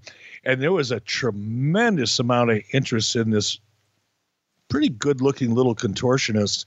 The guys back in the locker room really, really wanted to get her phone number. I mean, there was a lot of dialogue about that. Later in the show, a shot airs of Savage's entourage sitting in a limo, and Nash comes out and the woman baits him into going for a ride, and they exit the limo and told him, to come get in first, which he did. They close the door, call him a sucker. The privacy window lowers. We reveal that Randy Savage is the driver. Savage pulls the limo ahead and parks it against a huge dumpster. And Savage gets out of the limo and signals for someone else in the distance. And then a white Hummer runs into the limo twice with Nash inside. And after the Humvee leaves the area, a groggy Nash attempts to get out of the limo, but can't. And this is the white Hummer attack that you've been asked about for 20 fucking years. And you know what? And I was so excited to see this because people beat me up on this white Hummer. Who was driving the Hummer? Like who was that person? What was that storyline going to be? And, I knew I did it. I remembered the scene, but I hadn't seen it till I watched the show. What an incredible stunt and setup. I loved it. It was awesome. From the way the girls took advantage of Nash's character and suckered him into the limo for a foursome. That was awesome because that was consistent with the character of Kevin Nash at the time. Randy, driving it made it a perfect setup. And then, that Hummer just blasted the side of that limo. It was a perfect scene and setup. I really loved it. Well, the question. What's that? Who was driving the fucking Hummer? Ellis Edwards. No, but in storyline, who was it? Here's the truth. And seeing it again made me, kind of jog my memory in a different way than just talking about it. There was no plan. It was a stunt. It was kind of like a one-off. It was designed to put, fear and possibly injure Kevin Nash going into his match. It was just a storytelling device and in a way to raise the stakes in that particular story. There was never a plan to have a secret person behind the wheel. It just wasn't. Well, it was an autonomous hit and run is what it was. Set up, of course, by Savage. People are going to be disappointed with that answer, but I appreciate your honesty. I got to just tell you though, just as a sidebar, all these doo-doo hijinks feels very Vince McMahon or Vince Russo or DX. It doesn't feel like it fits with WCW. I don't know why. But let's address something that Wade Keller wrote at the time. You had done an interview with WCW.com, and Wade wrote, when Eric Bischoff does media interviews, he ranges from smooth, confident, and refreshingly blunt to frazzled, clueless, and full of bullshit. It depends on the forum, the time frame, and the questions. Last week, he returned to one of his favorite forums, an internet chat, and addressed the current events in WCW. On the surface, his answers on WCW.com often seem completely satisfactory, but beneath the surface lies some clues as to why so many key WCW revenue categories are sloping downward. Ooh, because Wade Keller had, it's all those years that he spent at Harvard Business, and certainly, the decades he spent inside of the wrestling industry that gave him this insight and the ability to see clues. Go on. He's talking about, here's the question that you're responding to. On whether Kevin Nash's booking benefits himself and his friends only, you said absolutely not. One of the things, first of all, I knew when I brought Kevin in is that it's going to take some time. It's a great fantasy to think about bringing one individual in and having the ability to completely reverse a 6 or 8 month trend in a period of 2 or 3 weeks or months or 2 months. But that's very, very unrealistic. To be honest and to be objective, it took Vince McMahon almost 2 years to figure out a way to compete with WCW. It would be unfair to expect that Kevin Nash or Steven Spielberg, for that matter, could come in and make a change overnight in WCW's situation. You've got to be realistic.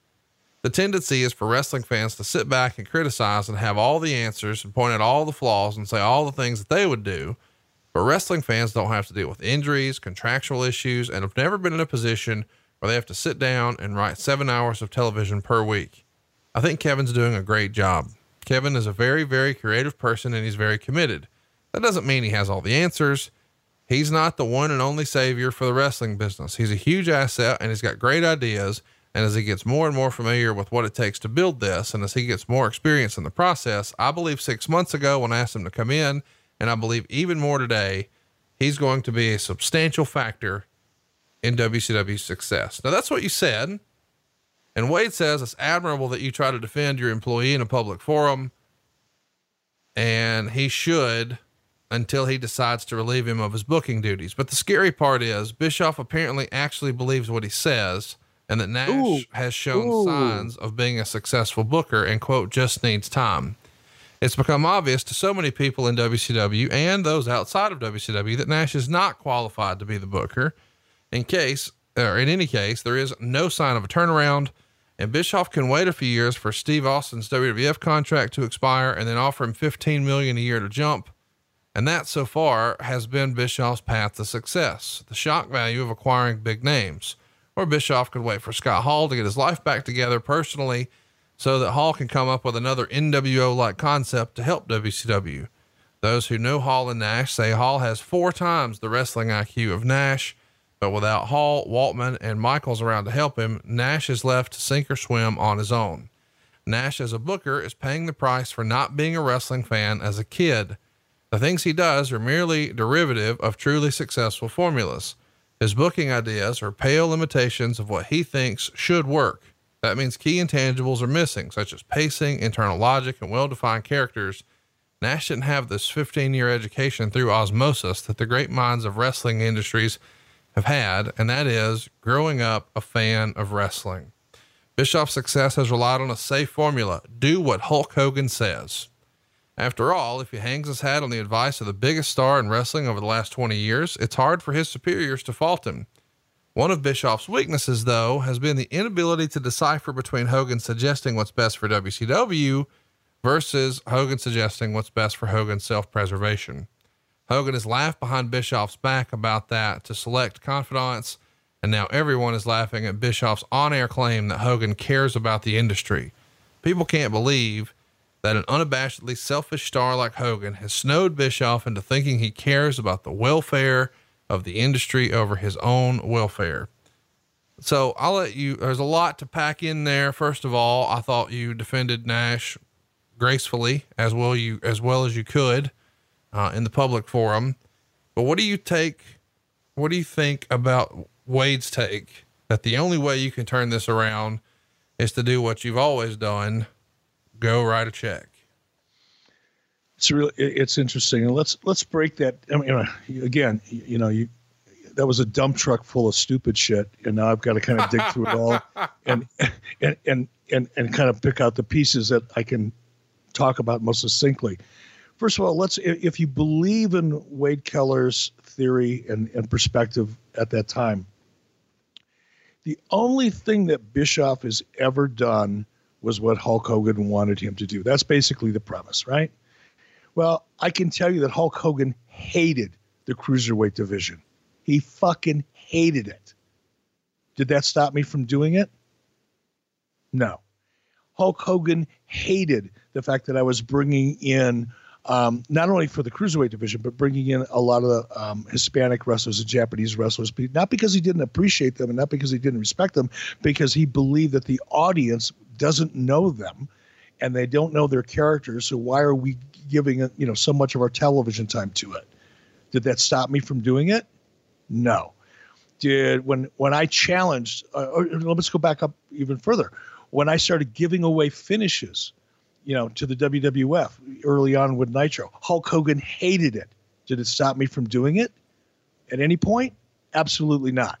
So there were so many flaws in that premise in reality that it's hard to take those types of comments as anything other than WCW was trending down. There was a lot of anxiety, amongst WCW fans, casual and otherwise. The battle between WCW and WWF or WWE, whatever the hell it was at the time, had really peaked, and now WWE was taking over, and there was it had a bandwagon effect. Guys like Wade Keller and Dave Meltzer and others who were writing these dirt sheets at the time, whose income and their ability to pay their bills was dependent solely on their ability to cater to their audience. And that's what all of this kind of bullshit was, because as I just pointed out, and that's just, in a course of 3 minutes, how many factual errors existed in the premise that you just laid out. I didn't have to hang my hat on anything other than what I believed to be true and what I believed would work. I never had that pressure from, the people above me. As a matter of fact, until the day I got let go on September 10th, 1999, nobody ever talked about about creative, or why they were focused on EBITDA. They were focused on the bottom line. They were focused on a lot of other things, but the creative of the product was never, ever, not even casually, a discussion between me and any of my superiors. So from a factual point of view versus the self-fulfilling agenda of Dave Meltzer, and in this case, Wade Keller, it's all bullshit. It's the I hate Hogan agenda was so strong at that time. He was like the root of all evil. It was really, if it wasn't for Hulk Hogan, Eric Bischoff wouldn't be in the position he's in. If it wasn't for Hulk Hogan, Eric Bischoff wouldn't be doing this. He wouldn't be doing that. Well, if it wasn't for Hulk Hogan, we would have never been able to pull the nose up on a franchise who, by the way, was run by, creatively and otherwise, all these so-called wrestling experts, Bill Watts and others who I love and respect, who weren't able to achieve 1/10 of what I achieved. So when you ask me how I feel about that, I look at the total picture. Show me one person who grew up as a wrestling fan who has ever gone on to become a successful head writer or head booker. Was it Brian Gewirtz? No, I don't think Brian, I don't know. Maybe I'm wrong. I'll have to call Brian and ask him. Was he a huge wrestling fan as a kid growing up? I don't know. Who are these people that were out there that had all of this wrestling experience and creative abilities and understood arcs and, pacing and timing, which are just fucking words that he pulled out of a magazine somewhere. He doesn't really know what they are, or didn't, I should say, because it's silly.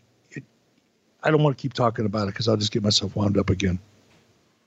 I conclude my analysis of that tripe. Tripe, by the way, is the intestinal organs of a cow. It's made. they use it to make menudo, which is basically gut soup.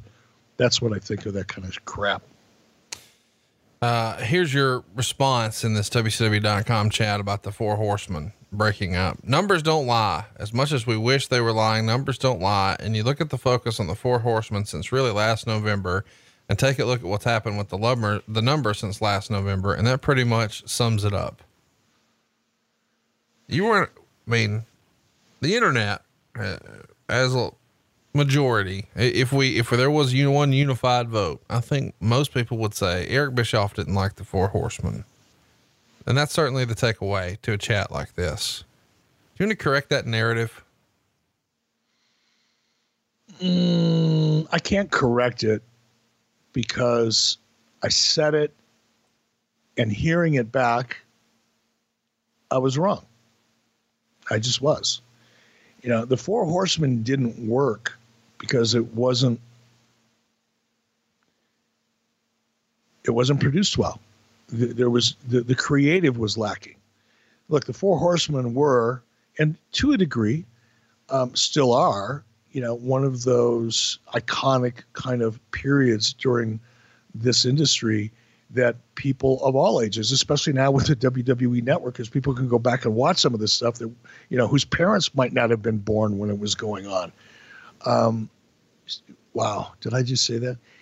And it didn't work. It wasn't working, but it wasn't because it couldn't have worked.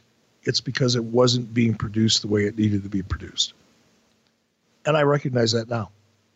Talking about Sting, he said, he's got a huge future in WCW. Here's a guy who, despite some ups and downs and despite some opportunities and some missed opportunities and a whole lot of internal strife and so forth, this guy is still day in, day out, one of the most successful characters in the industry. You can't hurt that character. You can only underestimate that character. Given the ball at any time, Sting can probably be the most dominant character in the industry. How about that? I was right.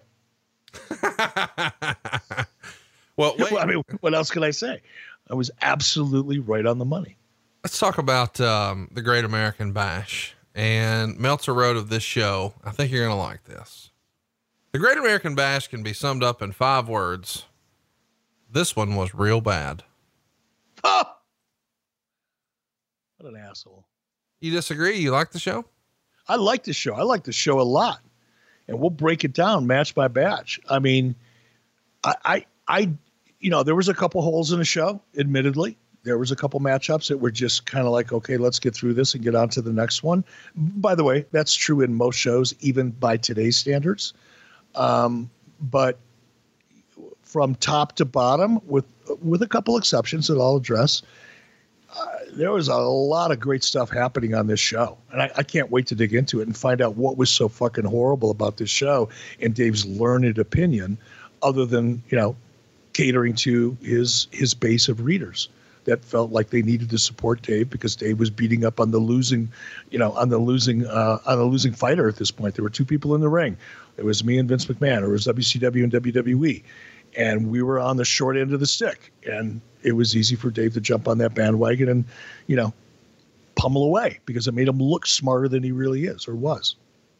I get it. Our first match is Hardcore Hack and Brian Knobbs. They're going to go 5 minutes and 41 seconds in a hardcore match. Knobbs says, let's forget the weapons and just have a slugfest. And then Hack came out and Knobbs hit him with the garbage can shot, and they're all over the place using various different weapons. I know your favorite is the cookie sheet. And a garbage can lid. God forbid I ever get hit in the head with a garbage can lid. It just, it'd be devastating. Yeah. Devastating. Yeah. The wife and I were having a conversation that if an intruder ever breaks into my home here, all she's got to do is get a cookie sheet out of the kitchen, hit him over the head with it, and he's fucking dead. You wouldn't even have to hit him over the head because, so many, criminals, I'm sure, are familiar with the use of garbage can lids and cookie sheets in professional wrestling that you don't even have to use it. You just have to stand there with it. You have to show that you have a cookie sheet, not just any cookie sheet, an extra large cookie sheet from Walmart. If they see that extra large cookie sheet from Walmart, they're out the freaking door. You can leave your gun in your closet. You don't even need a gun. Just get a cookie sheet. It's like the new version of racking a shotgun. Like everybody knows that noise. They know what's coming. Well, now they know if they see the cookie sheet, I mean, that's your ass. No, it's true. It's true. So look, okay. I'm sorry. I didn't mean to interrupt. I'm just excited. Knobbs is giving Hack a pounding until Hack gets the kendo stick. Then he scores the pin after 1 shot to the head. And after the match, Hugh Morris ran out, and he, Knobbs, and Jimmy Hart gave Hack a 3-way pile driver, and then Morris moonsaulted the ladder with Hawk underneath, and Knobbs comes off the ropes with a garbage can splash onto the ladder with Hack underneath. Meltzer would say Hack took a lot of punishment, but it wasn't really much of a match. 1.5 stars. Look, for what this match is, or was, I should say, it was a hardcore match. Those matches are never, stellar storytelling, amazing athleticism type of matches. They're devastating. They're brutal. They're physical in a way that, generally speaking, far beyond what you would normally see in a regular match. That's the only reason to have one of these clusterfucks. Because I've never liked them, never will, but I do. I recognize that some people absolutely love them. They did then, they probably still do. That's why this match existed on this card. In terms of the quality of this particular hardcore match, now granted, nobody took a staple gun to somebody's forehead or a cheese grater to their face, or, nobody landed on a bed of broken Coke bottles and shit like that. But in terms of the actual physicality within the match, which is, again, the premise of this match to begin with, I thought it was pretty great. Go back and look at the bump that Hack takes at 17 minutes and 30 seconds on that ladder. If you feel the need, if the only way you can get your rocks off in a hardcore match is by devastating bumps, go back to 1730, watch the bump that Hack took, on the ladder in this particular matchup, and tell me what was so horrible about this match. I totally disagree. It's pandering. It's jumping on the bandwagon. It's being negative for the sake of being negative because that's your professional and personal agenda. That's what that comment was by Dave. Any objective person that looks at this match for what it was in the context of when it took place, I dare you to go back and watch it on the WWE Network. I dare you to tell me why you thought it was such a horrible match. You can find me on @eBischoff on Twitter. I can't wait to hear from you. I can't wait to hear you defend Van fucking Hammer coming out next on pay-per-view. He's going to wrestle and pin Mikey Whipwreck in 8 minutes and 35 seconds. Meltzer says this is one of those matches that people had decided was the worst match in history before the first lockup. It really wasn't that bad, but people at this point refuse to accept people like this on pay-per-view shows.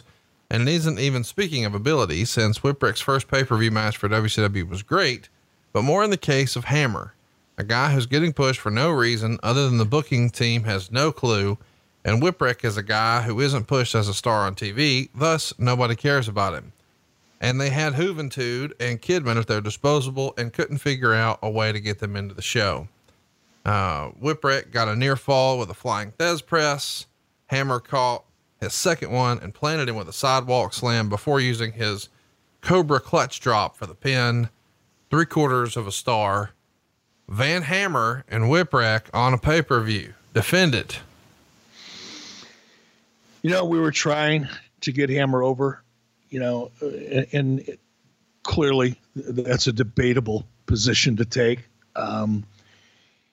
I will say, after watching this over again, this was probably as bad as this match was. And I agree, it was not a great match. As bad as it was, this was probably as good as Hammer ever looked. He for the first time since I've been going back and looking at these shows and Hammer's involvement in them, he looked like he was a little more comfortable in his own skin. And when I say that, I think back to, and I know I'm going to go way off track here and I apologize, but I want to try to make a point. When I was working for Vern Gagne in the AWA, and probably a year or two after I got there, when it was obvious that Vern was trying to scrounge dollars everywhere he could find them, he had this vast library of wrestling from the 80s. God, I wish I would have seen the value in it back then, right? But he had this vast library that was just sitting there collecting dust. Some of it was actually rotting. It was going bad because it had been stored for so long in an environment that was either too humid or too dry in the wintertime, and the temperatures fluctuating all year round really took its toll on the film itself, on the tape itself. So my idea was because I would go back, at night when I was done working, I would go back to the office and I would dig out some of these old, some of them were 1-inch tapes, some of them were 3/4 inch tapes, some of them were, I think, 2-inch, if I remember. They were really old. And I'd wind them up in the post-production studio and go back and watch them. It occurred to me after watching a lot of the stuff, because there was so much gold there, people that had gone on to become big stars in WWF and all that. I thought, wow, we should come up with an AWA best of the 80s. And in the process, and I think I've talked to you about this before, and in the process of, I literally watched thousands of hours. That's probably exaggerating. Probably around 1,000 hours, 800 to 1,000 hours of old AWA footage from the period of about 1982 on up to about 1989 when I was actually doing this stuff. And one of the things that I noticed, and being submerged and looking at so much old stuff, was that the characters who really stood out, the guys who made money, the guys who went on to go to the WWF or had gone on to become big stars, they were very real. Not real, they were very true to their character. The ones that weren't successful and were always on the lower end of the spectrum were guys who were mimicking what they thought a wrestler should be, if that makes sense to you. In other words, they didn't feel their character. They didn't believe their character. They weren't so comfortable with their character and who that character was that they could go out and portray that character and it felt believable and natural and real. Those are the characters that got over. You know, as corny as it may sound, Baron von Raschke was one of those characters. Nick Bockwinkel was the best of the best at being that character. Bobby Heenan, Wahoo McDaniels, Ray Stevens, you know, Kurt Hennig, you know, these were all Rick Rude. These were all people that really believed that they were that character. Whereas others, you know, and I'll just pick a couple random names out of the hat, you know, Derek Dukes, for example, probably someone you've never heard of. He was going out and pretending to be a wrestler based on what he had watched, you know, when he was a little kid growing up as Wade Keller, you know, since that's the threshold for, you know, being significant in the business. A lot of people grow up watching wrestling and go out and imitate what they think a wrestler is. Others become the character and can go out and portray it in a believable way. And that line, that demarcation point between those who pretend they're a wrestler and those who become one in the most real sense possible is what makes the difference. And I lay all this out because if, again, go back, watch this match. If you don't believe what I'm saying, watch Van Hammer. Forget about everything that he had done in the past. Forget about all the bad rap that he's always had, and deservedly so in many cases. But just pretend you know nothing about Van Hammer and watch this match. It's not a great match. It's not something that I can defend. It shouldn't have been on the card. It shouldn't have been against, you know, Mikey Whipwreck especially. And if it was going to be against Mikey Whipwreck, that match should have been laid out so much differently that would have been able to allow Mikey Whipwreck to shine and show what he's capable of doing, because what he was capable of doing was very unique and he was very, very good at it. But the way the match was laid out, you didn't see any of it. It was just a big guy and a smaller guy. But despite all that, go back and look at this match. Look at Van Hammer like you'd never seen him before, and tell me if he was that out of place. He had an amazing look. He had a great build, and at least by this point in this match, his fundamentals were sound enough that there was a reason for him to be on the roster. Maybe not on this pay-per-view, but definitely on the roster, in my opinion. I fucking hate you for trying to make a convincing argument for Van Hammer. I'm just saying, you know, it's so easy for all of us, including myself, who have been beat up by this shit for decades now. It's so easy to just take a position without really being objective about it, because it's the popular opinion. It's what Dave Meltzer says. It's what Wade Keller says. It's what I read on the internet. You know, there's a group think, you know, where everybody starts to feel more comfortable with themselves and their knowledge and their position and their perspective on things when the largest group of people all feel the way you do. But if you really want to be honest, go back and just look at this match, forget everything you've read, everything you've heard, and ask yourself, does this guy deserve a position on the roster?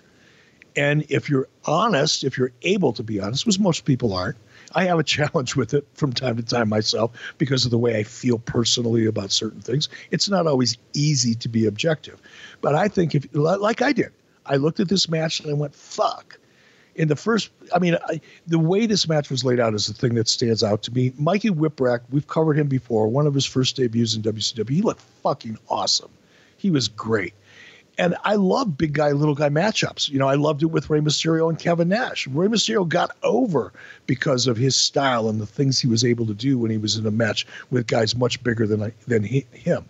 If the same thought or logic or awareness would have been communicated during whoever laid out this match, Hammer could have still won.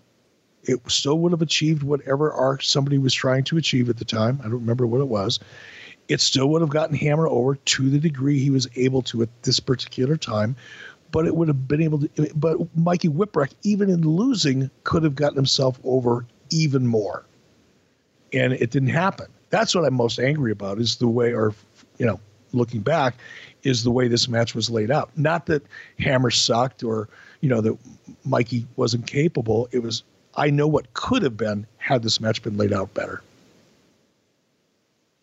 Let's keep the bullshit going. We get Buff Bagwell. What do you mean the bullshit going? I take offense to that. I'm honest with you. I tell you how I feel about something. No, not your ball. And here we are on a Sunday, and you're telling me I'm bullshitting you. No, that's not what I said. I'm referencing the bullshit show. Oh, it's not a bullshit show. That's fucking worse. Why would you call it a bullshit show? I can't. All right. Next up is Disco Inferno. He's going to be taking on Buff Bagwell. Oh, this is a bullshit match. Thank you for that. I mean, this is really bad. This is really bad. I like that you get hot at me and then you walk it back. 2 stars as these guys get 10 minutes. Buff Bagwell gets the win. He blocked the Macarena pile driver and came back and finally used the Buff Blockbuster. Didn't look the best. What do you think?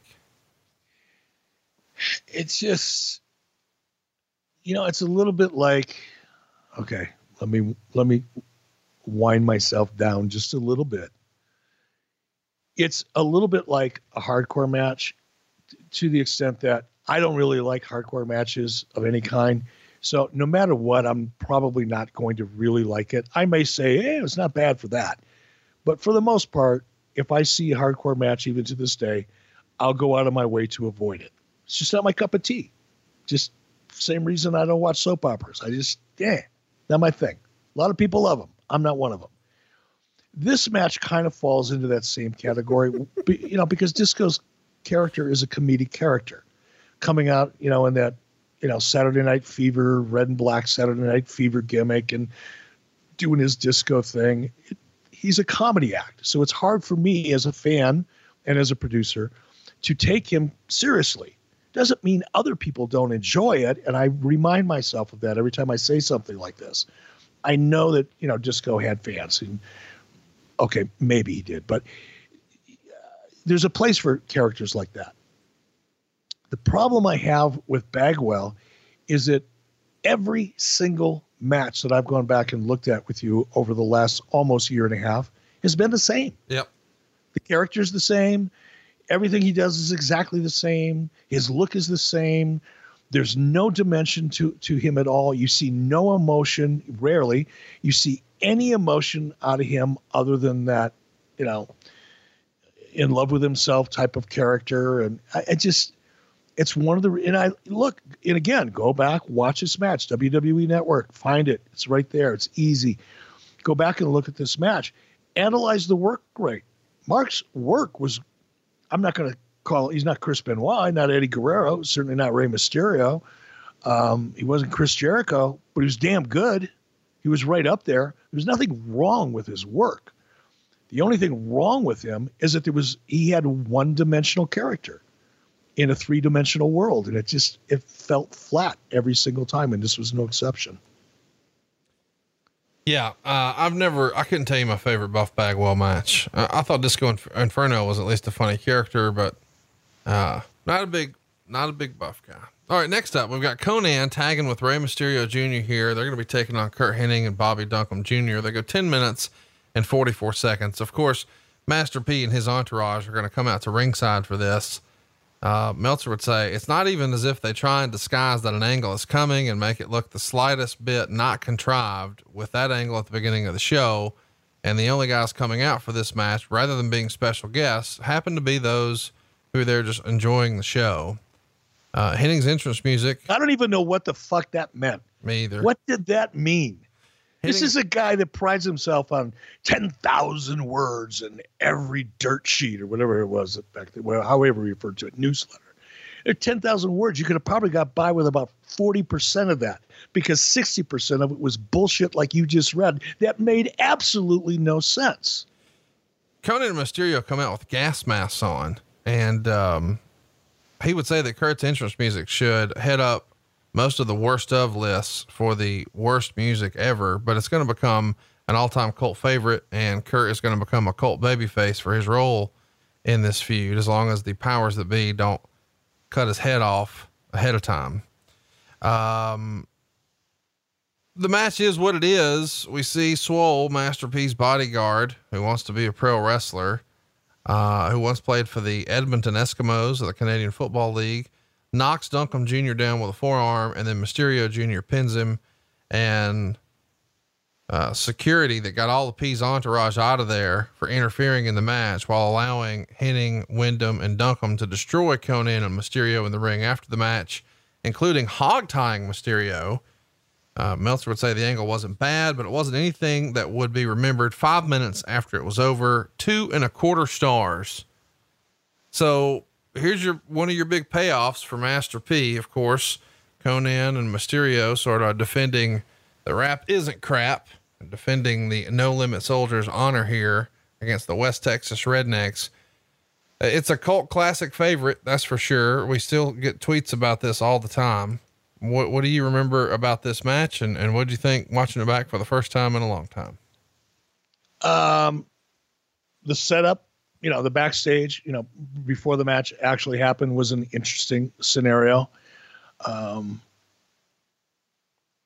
Interesting because, as so often happens when civilians, meaning those people who aren't really part of the wrestling business or definitely aren't part of the industry, but are celebrities and have some stroke and have some credibility, step into the wrestling business, then you have kind of like a piranha-like atmosphere where you've got a lot of talent that, either they want the rub, or in the case of certain people who are not going to get named here on this podcast because they're no longer with us to defend themselves, certain people as a rib would get those individuals stirred up just for their own entertainment.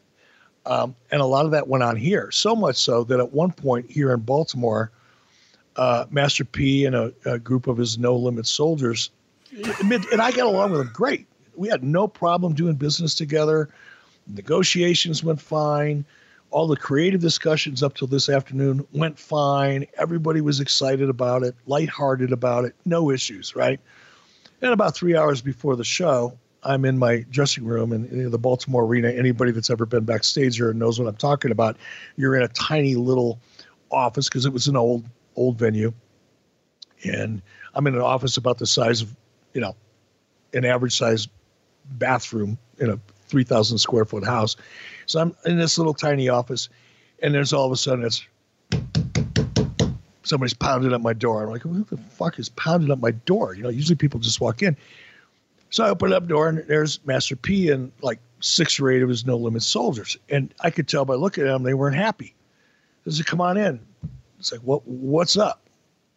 And I'm paraphrasing this whole conversation. I don't really remember the exact details of the conversation.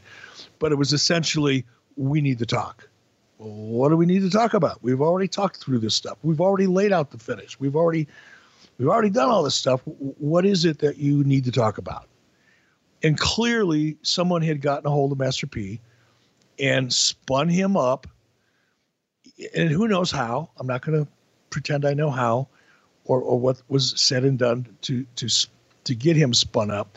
But clearly someone communicated to him that he was being taken advantage of or not positioned in the right way or any number of other things that would take somebody that doesn't have any real experience in our industry and make them feel like they're being taken advantage of. Right. And by the way, same thing happened to a lot of wrestlers who broke into the business without having to spend a whole lot of time in it, that all of a sudden found themselves in the upper echelon of a card,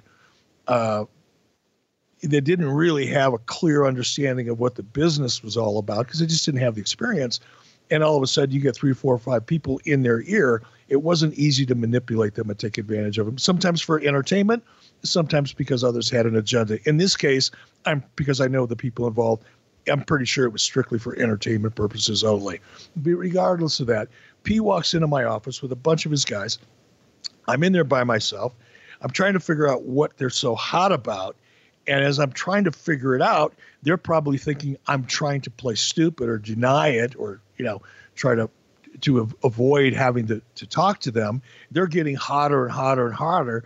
Finally, one of the guys that P was in there with says, well, we're going to resolve this one way or the other, MFer, reaches inside of his jacket, puts his hand in there. He didn't pull out a gun, didn't have to, Message was loud and clear.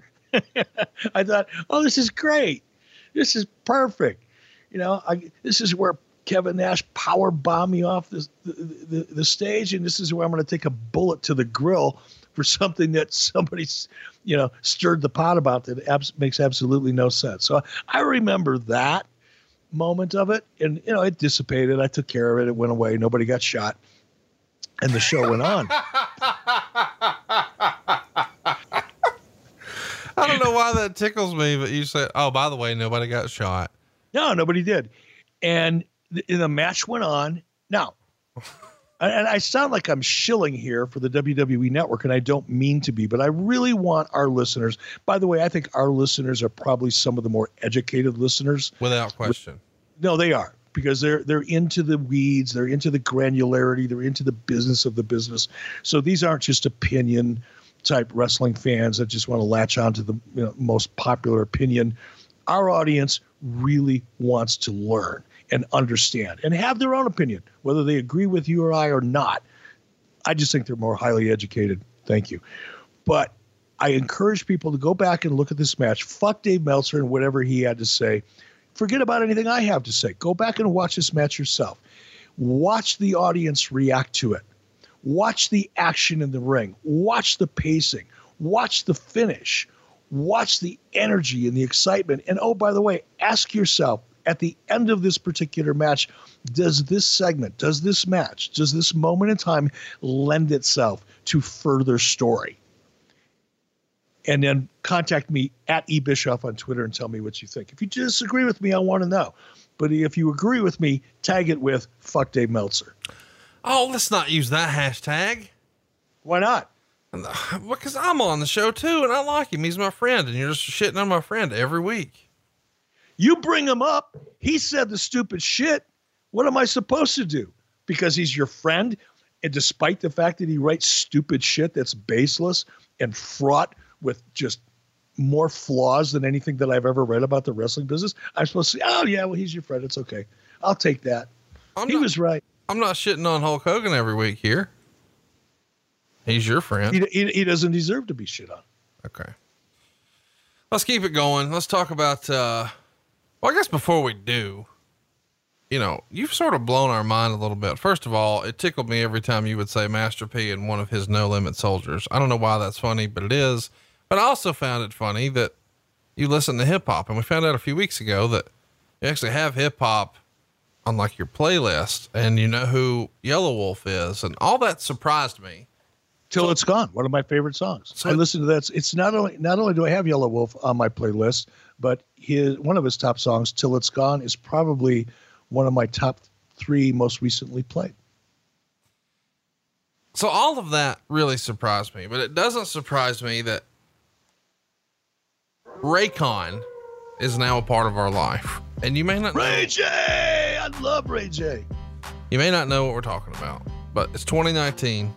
Everybody now has a pair of wireless earbuds, and I've got to admit, I have been rocking a different brand for a while now. I guess more than a year ago, I discovered Apple AirPods, and I've used them religiously ever since. And so much so that I bought my wife a pair, and then they came out with the new pair that had a little LED light in the front. And I said, oh, we're getting these. And I got her those. And she didn't use hers as often as I did mine. And I thought mine were like, the latest and greatest. And then an opportunity came about for us to try the new wireless earbuds from Raycon. And I've got some advice for you before you go dropping hundreds of dollars on a pair like I did. You got to try these, because when these came, my wife thought I bought them for her as a gift because they were delivered to the house. I wasn't here. I come home, she's using them, and I'm like, hey, what's up? What are you wearing? Because I remember that I got her for Mother's Day a pair of these competitors, the Apple AirPods. And she said, no, I got these and I like these way better. Thank you so much. So now I had to buy my own pair of Raycon, and I get what she's done. I'm done with the Apple AirPods. I'm on to Raycon earbuds. And here's one of the best parts about this. They start at half the price of any other premium wireless earbud on the market, and they sound just as amazing. Now, what Eric was shouting out is the company's actually co-founded by Ray J, And there's a ton of celebrities who are endorsing this. Snoop Dogg, Cardi B, lots of folks in the hip hop community, they're all using Raycon. And Raycon's E50 wireless earbud has totally changed the game for me.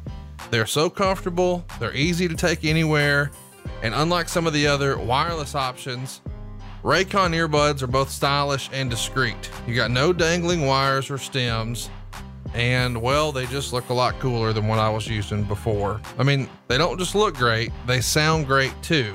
They're super comfortable, and that's always a challenge with earbuds.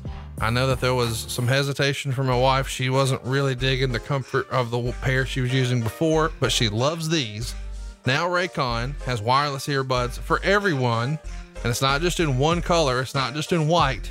You've got a range of fun colors and at a fraction of the price. It really is an unbeatable price. And if you go to buyraycon.com/83weeks right now, you can get 20% off your order. So it's already a great price, and they're going to drop it another 20% when you go to buyraycon.com/83weeks. And I want to spell that for you. It's BUYRAYCON.com. Raycon is RAYCON. So go to buyraycon.com/83weeks. They're going to get you 20% off a pair of Raycon wireless earbuds. And if you've been eyeing a pair, now's the time to get in. It's 20% off. Why wouldn't you do this? One more time. It's buyraycon.com/83weeks. You got a pair of these the same day I did. Does your wife love them as much as mine? My goodness.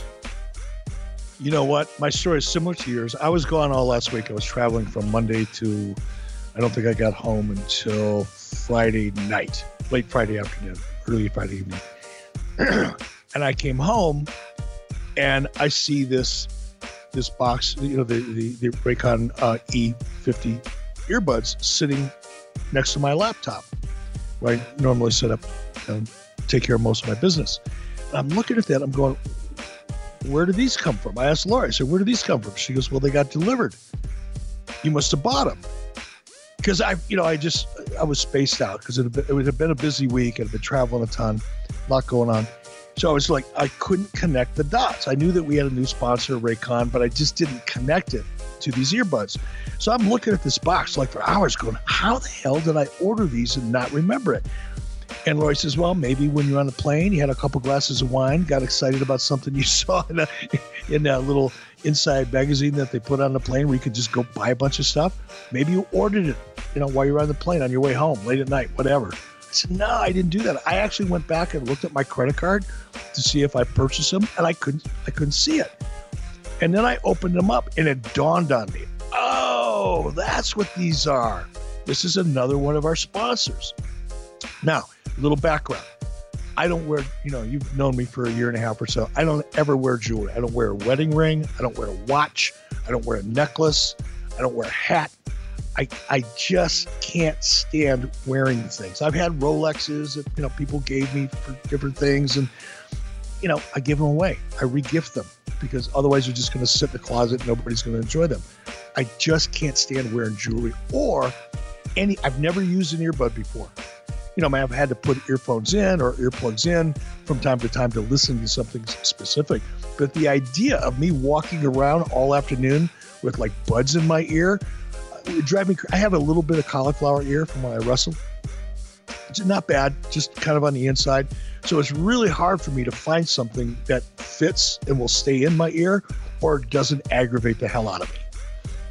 Excuse me. So I took these buds out, and much like our Cavo product, I thought, oh God, no, I'm going to have to figure out how to set these things up and link them to my phone and Bluetooth, blah, blah, blah, blah, blah. You take them out of the little pod, they automatically turn themselves on, they automatically link to your phone, and you can start using them instantly. I thought, wow, this is kind of cool. Then I plugged them in my ears.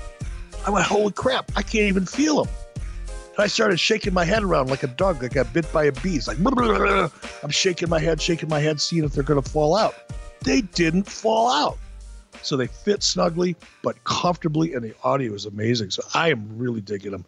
Big advocate. Go, Ray J.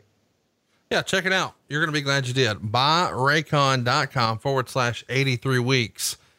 You'll be able to listen to our show next week using your new Raycons.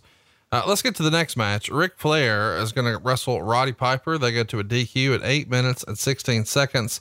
It gets a dud rating. I can't remember that ever happening for a Ric Flair match. Meltzer would even write, this is the single worst pay-per-view match Flair has ever been in. So they're doing a match where the presidency of the company is at stake and it's a mid-card match. Christy Wolf in close-ups is the weirdest looking female in the business, this side of Nicole Bass. As bad as it was, it had by far the most heat of any match on the show. The fans were into every slow-mo classic spot. Piper's offense looked bad, which made Flair's selling of it look like a cartoon. Arn Anderson was helping Flair. Didn't Anderson get mad at Flair and try to help Chris Benoit on Nitro 6 days earlier? Flair walked around with his trunks down. Flair took a slam off the top. Piper got the sleeper, but Flair got out. Anderson grabbed Piper's leg and Flair began working it. Flair hit Piper with a foreign object, but Piper kicked out. Flair had the figure 4 on and was holding on to Anderson's hand, so Piper couldn't turn.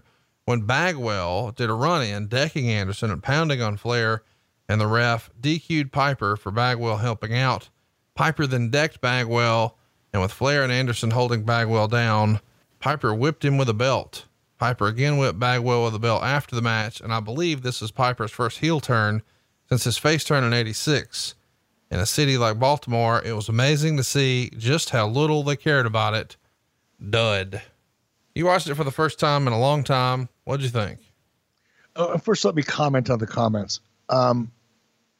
Hoping that our listeners, knowing as smart as they are and how they're being able to now sift through the Dave Meltzer nonsense, can hear the irony that I just heard where, he starts out, says, oh, the match was horrible. It's a mid-card match. Well, I'm sorry. We had Sting in a match, and then we had, a world title tag team match, and we had a world title match. Where should it have been placed on the card? Should it have been the main event, Davey, and become more important than the world title? Would that make sense? So, I mean, again, it's a shot.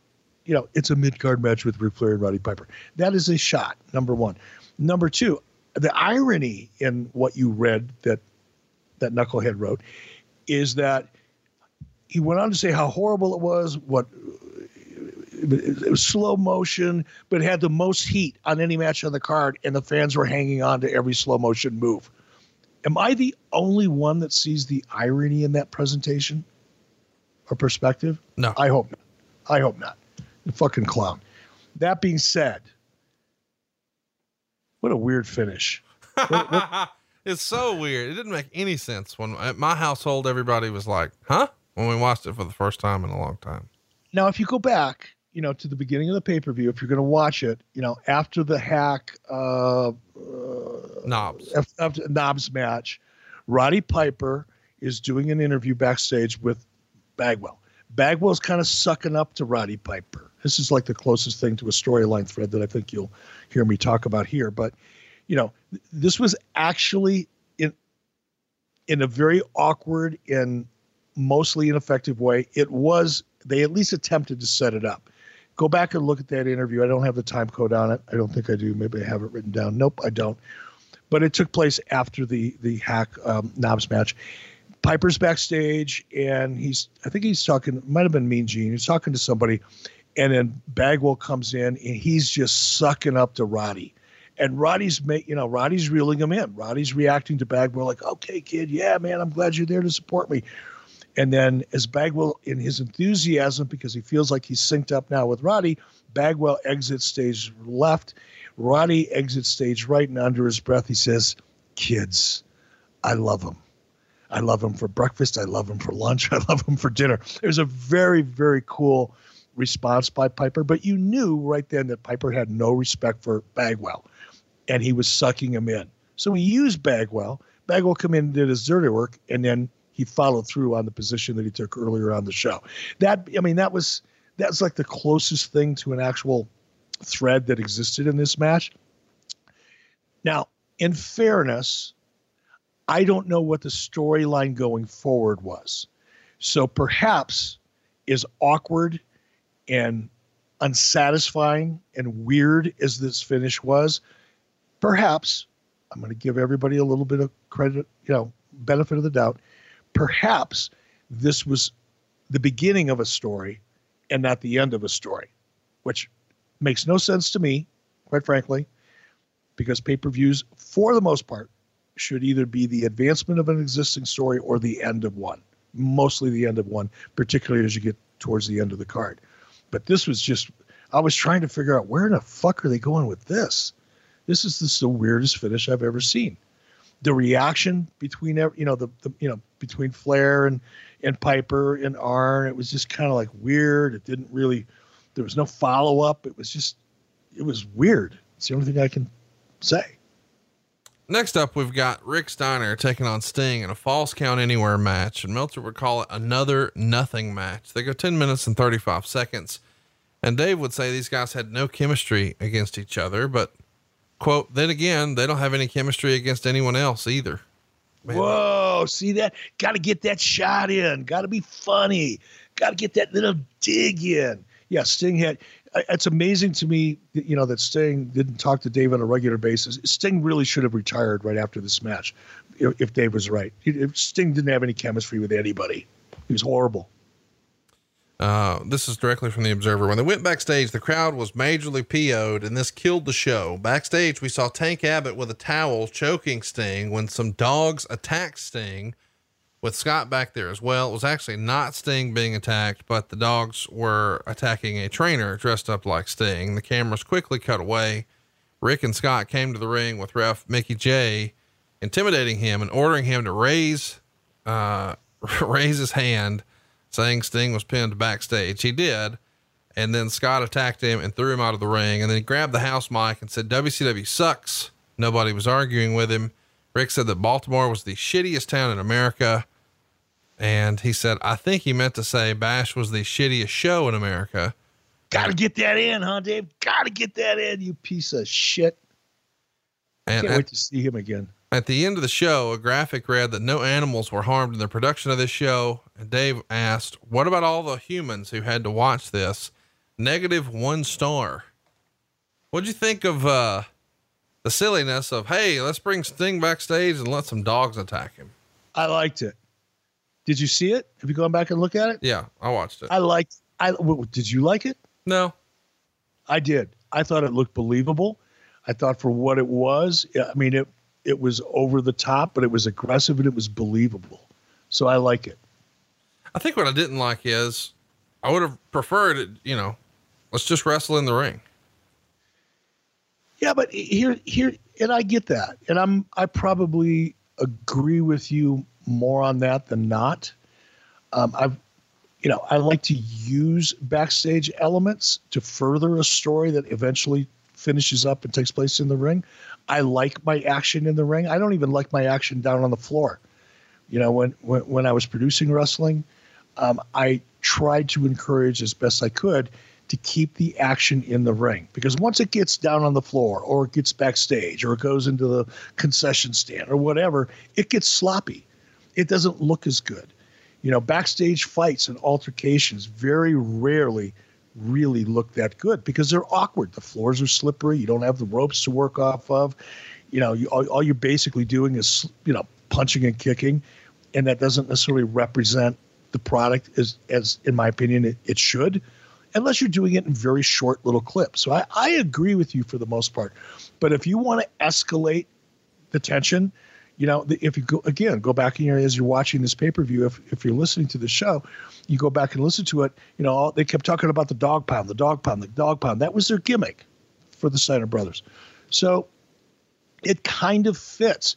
And by the way, if you want to pull a stunt like this, which was pretty intense and believable and well produced, in my opinion, for what it was, you're not going to do that in front of a live audience. You're not going to have two Dobermans and a fucking Rottweiler, attacking people out in front of an audience of 8,000 or 9,000 people, because things can go wrong there. So it's required to happen backstage. But you can't have all of your story take place in the ring, because then that becomes boring. You do have to mix it up. As much as I agree with you, I like the majority of it in the ring. Sometimes when you need to turn up the volume, when you need to raise the stakes, when you need to shock people, sometimes you need to do it in an environment that people don't expect. When you were talking about getting your action on the floor, I really thought you were about to start pitching Blue Chew. I'm thankful that you didn't. No, the floor is very uncomfortable. Too hard. Well, there's another transition for Blue Chew. Let's move it on. Move on, brother. I thought this was sort of weird, especially when Rick Steiner said Baltimore's the shittiest town in America. It is what it is. Next up, we've got Diamond Dallas Page and Chris Kanyon. They're going to win the tag titles from Chris Benoit and Perry Saturn. And, Meltzer would say there's actually a long involved story to this match. The June 7th match where Saturn replaced Flair and teamed with Benoit to beat Page and Bigelow to apparently win the tag titles was overruled. And if you hadn't figured it out, Kevin Nash is only booking his own program and helping out one or two other programs, even though he is head booker. Dusty Rhodes is now handling the lion's share of the booking for the rest of the wrestlers, including this program. So Dusty wanted to send some people home thinking a title change had happened, but then tell them on television that it didn't really happen. And Thursday was supposed to be Flair versus Benoit in a grudge lumberjack match, but WCW forgot to tell Flair he was booked. And it was so incredibly stupid because Jason Hervey was in Charlotte at the request of management, and they gave Flair off Thursday because they were producing a Flair home video for Trimark, but never informed the people writing the show about Flair having the day off or some sort of type of typical WCW miscommunication. Anyway, well, they panicked since Flair wasn't there at 6. So they called him and told him to get to Syracuse at a cost of thousands of dollars. They chartered a flight from Charlotte to Syracuse to get Flair to Thunder, but due to weather problems, it couldn't get off the ground until 7. And the show was put together with the idea that Flair would do several interviews building to the Benoit match. And it was supposed to be a show built around Flair versus Benoit. So virtually the entire Thunder show was filling time. And by the time Flair finally arrived at 5 till 10, they'd already changed the plans for the show because the show had to be off at 10:03 because TBS decreed the Chimp movie had to start on time. So as a panic move, the decision was made to turn Saturn and Kanyon singles match and build it into a tag match. But Bam Bam Bigelow wasn't there because he was hospitalized with a back problem. So Kanyon defended the title with Page with zero explanation given to have this match make sense. And in fact, it wasn't even announced as a title match until about a minute left in the match. The title change to Benoit and Saturn was planned all along for this pay-per-view, with it going back to the next pay-per-view, and they needed something for Thunder. So they moved the storylines ahead with the tag title change for Benoit and Saturn on Thunder and then change back on this show. Oh, and when Flair got there, rather than do his match with Benoit for next week's Thunder or have him do an interview or a dark match for the live crowd, they just told him that he wasn't needed and he could go back home right now. Whew. What do you think of this? What do you make of this backstory of we need Flair? Oh, he's here, but we can't use him. Just go home. You know, I know, and I get the messages, from Twitter followers and so forth. People don't like it when I'm constantly bashing Meltzer. I get that. Unfortunately, you keep bringing this kind of shit up, which forces me to. And I'm not going to do it here because there is so much. I mean, you talk about emptying a dump truck full of bullshit. That's what this is. And for me to try to comment on it or to try to counter some of those claims is going to come off as me bitching about Dave Meltzer. So I'm going to let this one slide because there's so much nonsense in it. It's almost impossible for me to react to. Well, let's talk about the actual match. It got 3.25 stars. Of course, there's going to be diamond cutters involved. Bigelow and Page do a double team diamond cutter on Benoit, and Page puts Kanyon on top for the pin. And in the ring, they attack Malenko after the match and do a double team diamond cutter on a tag belt on him as well. Probably the best match on the show. What'd you think? I disagree with the best match on the show. I really do think the Kurt Hennig tag team match was a better one for a lot of reasons. But it was a good match. It was better than good. I won't call it great, but it was better than good. The only reason it's not great is because Kanyon just wasn't that over as a performer. So I think the star power, and neither was Perry Saturn at the time. They were solid. They were solid upper middle of the card guys, off and on, but they didn't have that kind of star power that I think this match probably needed to satisfy the broader audience, not just the, dirt sheet writers of the world. But it was a good match, better than good. I don't know what else to say about it. It was a good match. Let's get to the next match. It's our main event.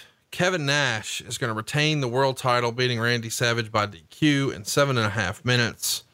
It sort of is what it is. Nash is going to come back with snake eyes, a high kick, and a power bomb, and then Medusa's going to interfere, kicking Nash, and that gets your DQ. Nash is then going to slam Miss Madness off the top rope and throw Gorgeous George in a skimpy top over his back. And then if you go back and watch this, now I didn't time code it, but it was really close to some serious spillage going on when she got thrown into the ring. Talking about Gorgeous George. You continue to surprise me every day, Eric. I don't know what to say. Why? Why is that surprising? That feels like something I would say, not you. And, see, you're rubbing off on me. Oh, that's a Blue Chew moment right there. Oh, horrible transition. He delivered the snake eyes on Miss Madness, and then Sid ran in with a high kick and a power bomb, leaving Nash laying. Meltzer would say Savage looked totally out of it, leaving the ring. He was bleeding from the mouth and his eyes looked to be somewhere else, and he needed help to get to the back. This didn't appear to be a sell, although he wasn't seriously injured either, since Nash had done nothing to him. Not in the Hogan Warrior League, but under any normal standard, completely horrible main event. -1 star. But this is the big return of Sid, and that would be something that a lot of people were discussing and being critical of, including Meltzer. He would say it was desperation sinking in the WCW as well. WCW now has a locker room which features Sid Vicious, who has walked out on every contract in every company he's ever been with for his entire career. And with the big surprise addition, looked at being Kevin Nash's next world title challenger. Can someone say Ultimate Warrior? Not to mention he was let go from the company for a hotel brawl with Arn Anderson that he precipitated, which wound up with both men being seriously injured. And since that time, his track record has been nearly flawless, and that he's walked out on every company he's worked for and set all-time records for no showing independent dates. For the record on that account, while it shows that Anderson and Flair have absolutely no power in the organization, reports of Anderson okaying the deal are incorrect. The fact is that Anderson was never discussed with about the possibility of Sid coming in ahead of time. And the only reason he knew before Sid arrived in Baltimore was because Randy Savage had told him. When Sid arrived, Anderson was told that if he wanted to, he could have nothing to do with him. There is a saying about those who don't learn history, but in this case, desperation takes precedent over lessons learned by history, and things are going to get worse before they get better. While there is lots of opposition to Vicious being brought back after the way he exited 5 years ago, in the grand scheme of things, morale is so bad this was just considered another day at the office. Actually, within WCW, there was more concern about a potential blow up at some point, with Master P figuring that when an incompetent promotion teams up with one of the wealthiest entertainers in the world, that the resulting falling out is inevitable. Let's talk about the return of Sid. You knew the history with Arn. Did you not think you needed to give anybody a heads up? First of all, I don't agree with the premise that we didn't give everybody a heads up. So I'm not taking Dave's perspective on this at face value. Do I remember sitting down and talking with everybody specifically about it, or anybody? Not necessarily. Do I believe I did? Absolutely. So I'm going to reject the premise without MFing him, because I'm tired of doing it. And our listeners are tired of hearing it. I just, I'm so sick of Dave's. It's so clear here. And if it's not clear to you, then, well, let me ask. That's your choice. If it's not clear to you that this guy is so stricken with the need to force his agenda on his readers, then there's really nothing that I'm going to say that's going to make it interesting or give you a different opinion. Everything out of his mouth in his dirt sheets were all about burying WCW and Hogan and me and whoever. That was his agenda.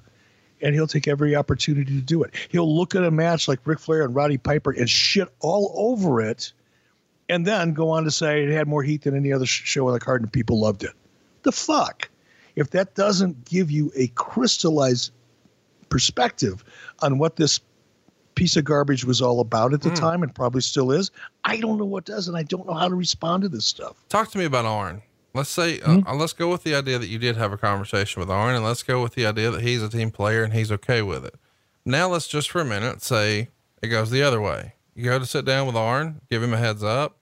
Hey man, thinking about creative for Bash at the Beach. There's an opportunity to pick up a performer who's, not really secure in his current employment with ECW.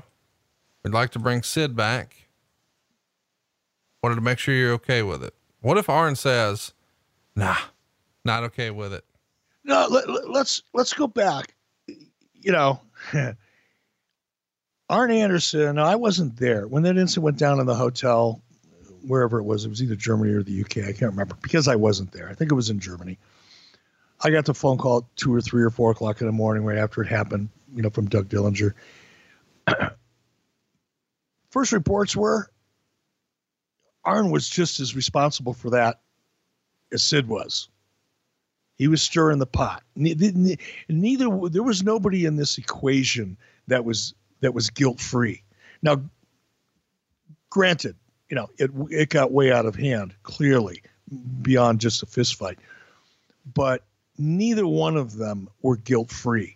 So the thought that I needed to make sure that one of the two parties was okay with it, not sure I agree with that. Doesn't mean I wouldn't have had a conversation with him. But when I let Sid go, we knew that was a temporary situation. You know, Arn knew he was walking on thin ice because he was partially responsible for what went down. Not totally, not saying he started it, but he certainly facilitated it based on all the reports that I had from everybody who was objective, who did see it happen. So there was nobody in that equation was guilt-free. And I think if anybody accepts that premise or that position that I took at that time, that nobody was guilt-free, yeah, you had to fine them. You had to hurt them financially. You had to make an example out of them, but it wasn't a death sentence. So yeah, I would have had a conversation, but believe me, I had a conversation with Arn long before that. Arn knew that he was on thin ice as a result of that event. He knew that there were a lot of people within Turner Broadcasting that wanted them both fired permanently, like forever, permanently, never come back. And yeah, I had to manage that in both of their cases, not just for Sid's, but for Arn too. So just put the whole situation in context, not just the part of it that certain writers feel the need to jump all over to further their agenda. I guess I should mention that the very next day, you guys had a situation that made some news. Meltzer would write, Rena Mero's appearance on Nitro on June 14th, while still under contract to the WWF, raises a lot of legal questions. Mero was seated in the front row at Nitro with numerous camera close-ups coming out just before 10 p.m. in a Kevin Nash interview. The crowd reacted big to her to the point that Nash was attempting to do his interview and there was a huge Sable chant. In addition, there was a sign that may have been a plant shown clearly on camera that said Sable 1, Vince McMahon 0. There were numerous close-ups on her waving to the camera for the remainder of the show. She was never identified as either Sable or Rena Mero, and Eric Bischoff was the only one who really commented on her, just noting that he's seen Playboy and making cryptic comments. Earlier in the week on the internet, Bischoff tried to tease that she, alluding to a female with blonde hair and litigation against a wrestling promoter, but never saying Sable or Rena Mero, was the driver of the Humvee that ran into Nash. However, all WCW announcers were instructed on television not even to go so far as to tease that it may have been a woman driving the Humvee. After Sid Vicious did his run-in at the pay-per-view in Baltimore, Bischoff made it a point on Nitro the next day to say that Sid wasn't the driver and that the driver appeared to have been a woman, although never teasing anything on TV that would lead viewers to believe that he meant Mrs. Mero. Other WCW personnel that evening were instructed not to reference Mero by any name. WCW is trying to say she bought a ticket to the show, but her WWF contract specifically forbids her making an appearance of this type on a WCW broadcast. So, of course, there's a lot of legal wrangling here. There's been precedent set with you guys going back and forth through the court system. The WWF's going to send a cease and desist to her saying she can't use the name Sable. And, you know, they're clearly not happy. Talk to us a little bit about how this came to be, how she wound up in the front row, and given all the legal shit you had to put up with, why you decided to press forward with it. You know, I wasn't involved with the details of her showing up. She didn't contact me at this point. You know, Dusty was booking, Kevin was booking, other people were on the booking committee with them. Most of the creative that was being done through them. This would have been one of those cases. My guess, and it's only a guess, would have been she probably came through Kevin Nash, because I think that's where the relationship would have been. Could be wrong about that, but if I had to bet money, that's where I'd bet it. In terms of, you know, where we stood legally, you know, and maybe Meltzer's a lawyer too, you know, maybe he knows more about the law than most people. But believe me, after what we had gone through with WWE and the trademark and copyright, you know, litigation that we had gone through and all of that, we didn't do anything that we didn't run through legal first. And again, legal wasn't a part of WCW. Legal was a part of Turner Broadcasting. So something like that did get run through Turner Legal, and we were given guidelines on how we could do it and how we couldn't do it. And we worked within those guidelines. Creatively speaking, a hint of desperation, no doubt about it. A hint of trying to create a buzz and create some controversy, knowing that it wasn't really going to pay off, you know, anytime in the near future, and really didn't have anywhere to go.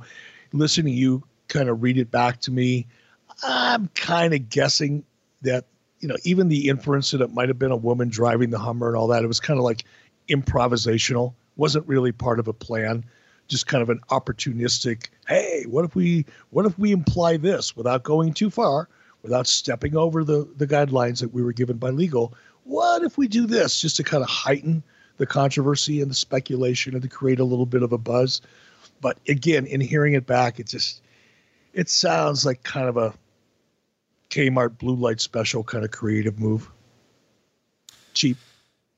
Let's mention here that, you know, you guys are going to continue to say, oh, she bought a ticket, even though she shows up with security and it's a front row ticket. So that's not real, but I know, I bet no.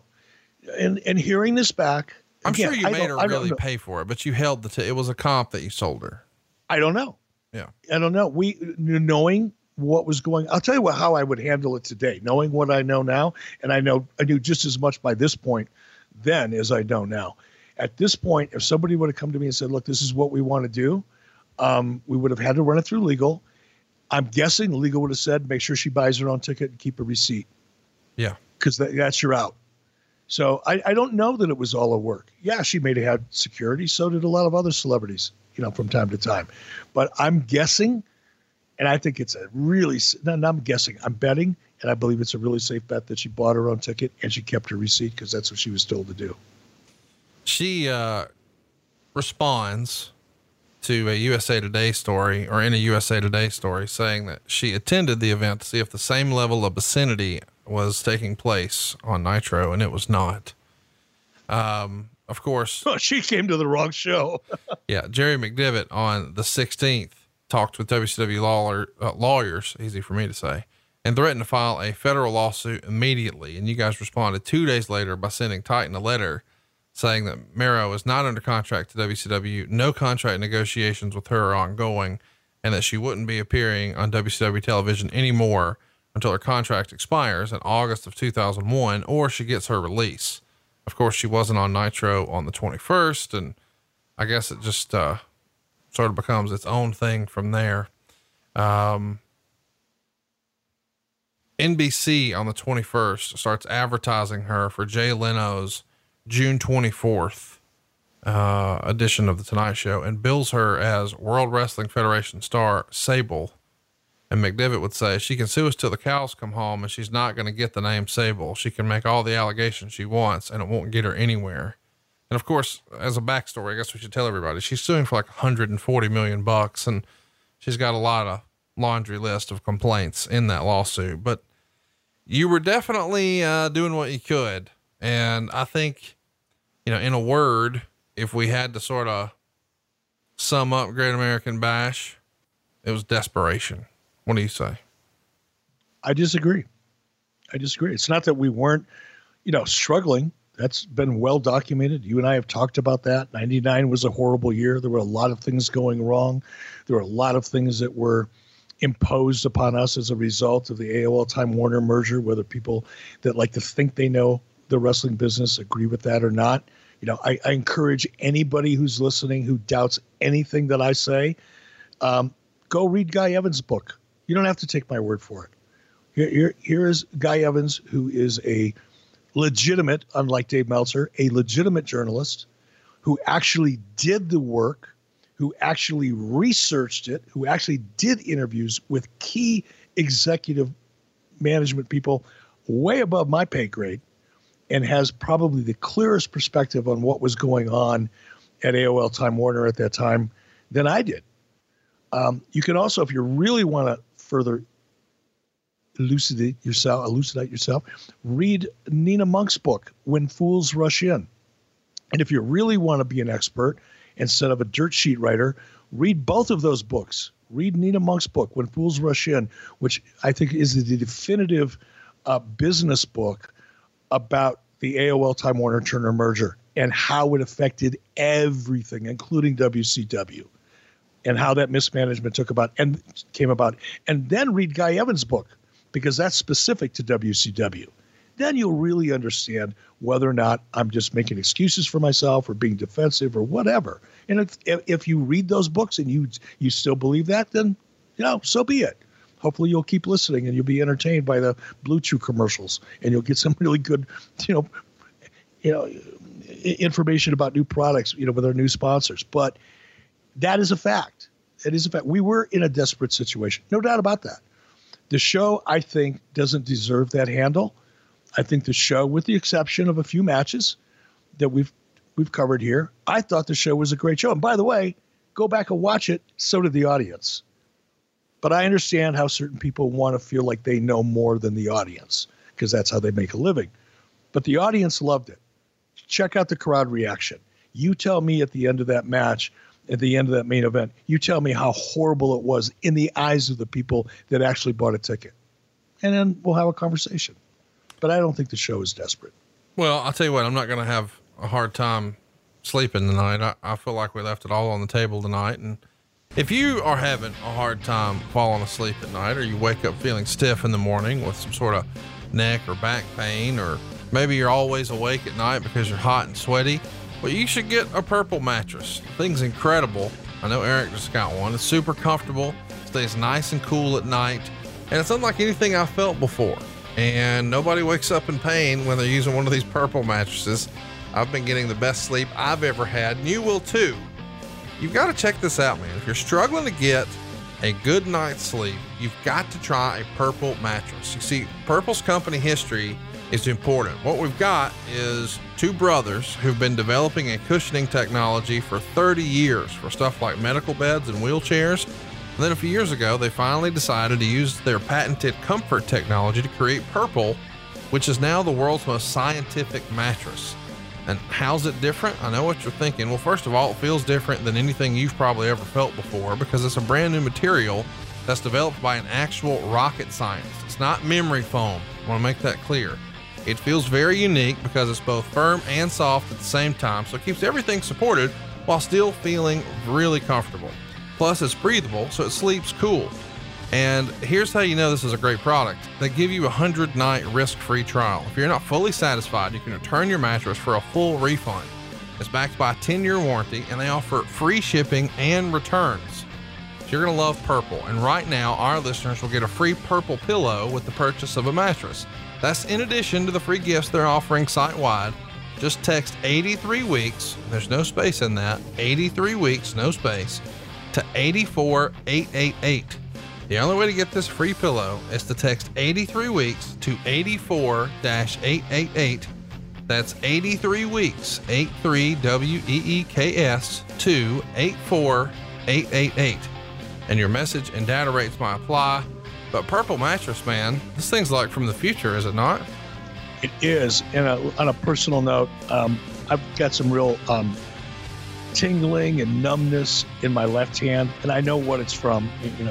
I sleep on my left side, and my mattress probably needs to be replaced. And I'm so looking forward to using this product and seeing if it actually fixes that. Because I've been to the chiropractor, I go to the massage therapist twice a week, keep trying to work it out, but inevitably that tingling sensation comes back, and it's all because my pillow isn't the right pillow, my mattress probably isn't the right mattress. So I'm so excited. And I'm also excited here on this show on 83 Weeks with Conrad Thompson and Eric Bischoff, we are offering our listeners, because not only are they the smartest listeners out there today and the most knowledgeable about the wrestling industry, we're also offering them, it's like a rainbow of colors in terms of lifestyle enhancement products.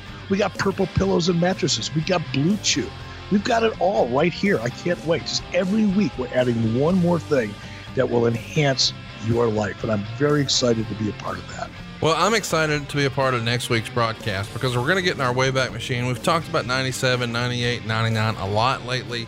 We're going to go back 5 years to June 23rd, 1994 to Charleston, South Carolina. And in the main event of that show, it'll be Ric Flair, who's your WCW World Heavyweight Champion. He's going to be taking on Sting, who is your WCW International World Heavyweight Champion.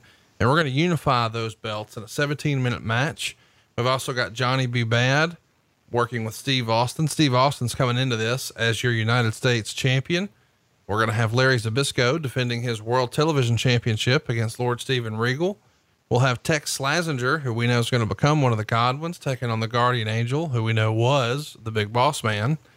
And then for the tag titles, we've got the Nasty Boys challenging Cactus Jack and Kevin Sullivan.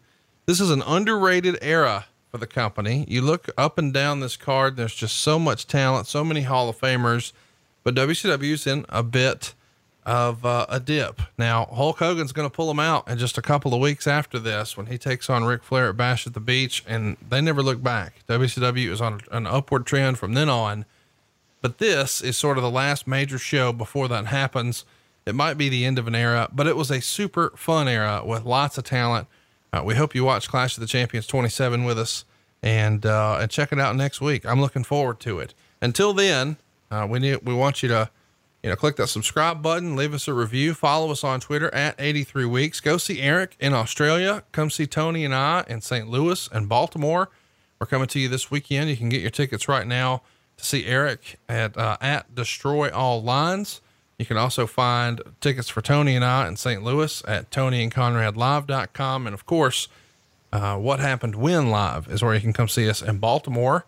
Follow us on Twitter at 83 Weeks. He is at E Bischoff. I am at Hey, it's Conrad, and we are out of time. We'll see you next week when we get back in our Wayback Machine to June 23rd, 1994 for Clash of the Champions 27 right here on 83 Weeks with Eric Bischoff.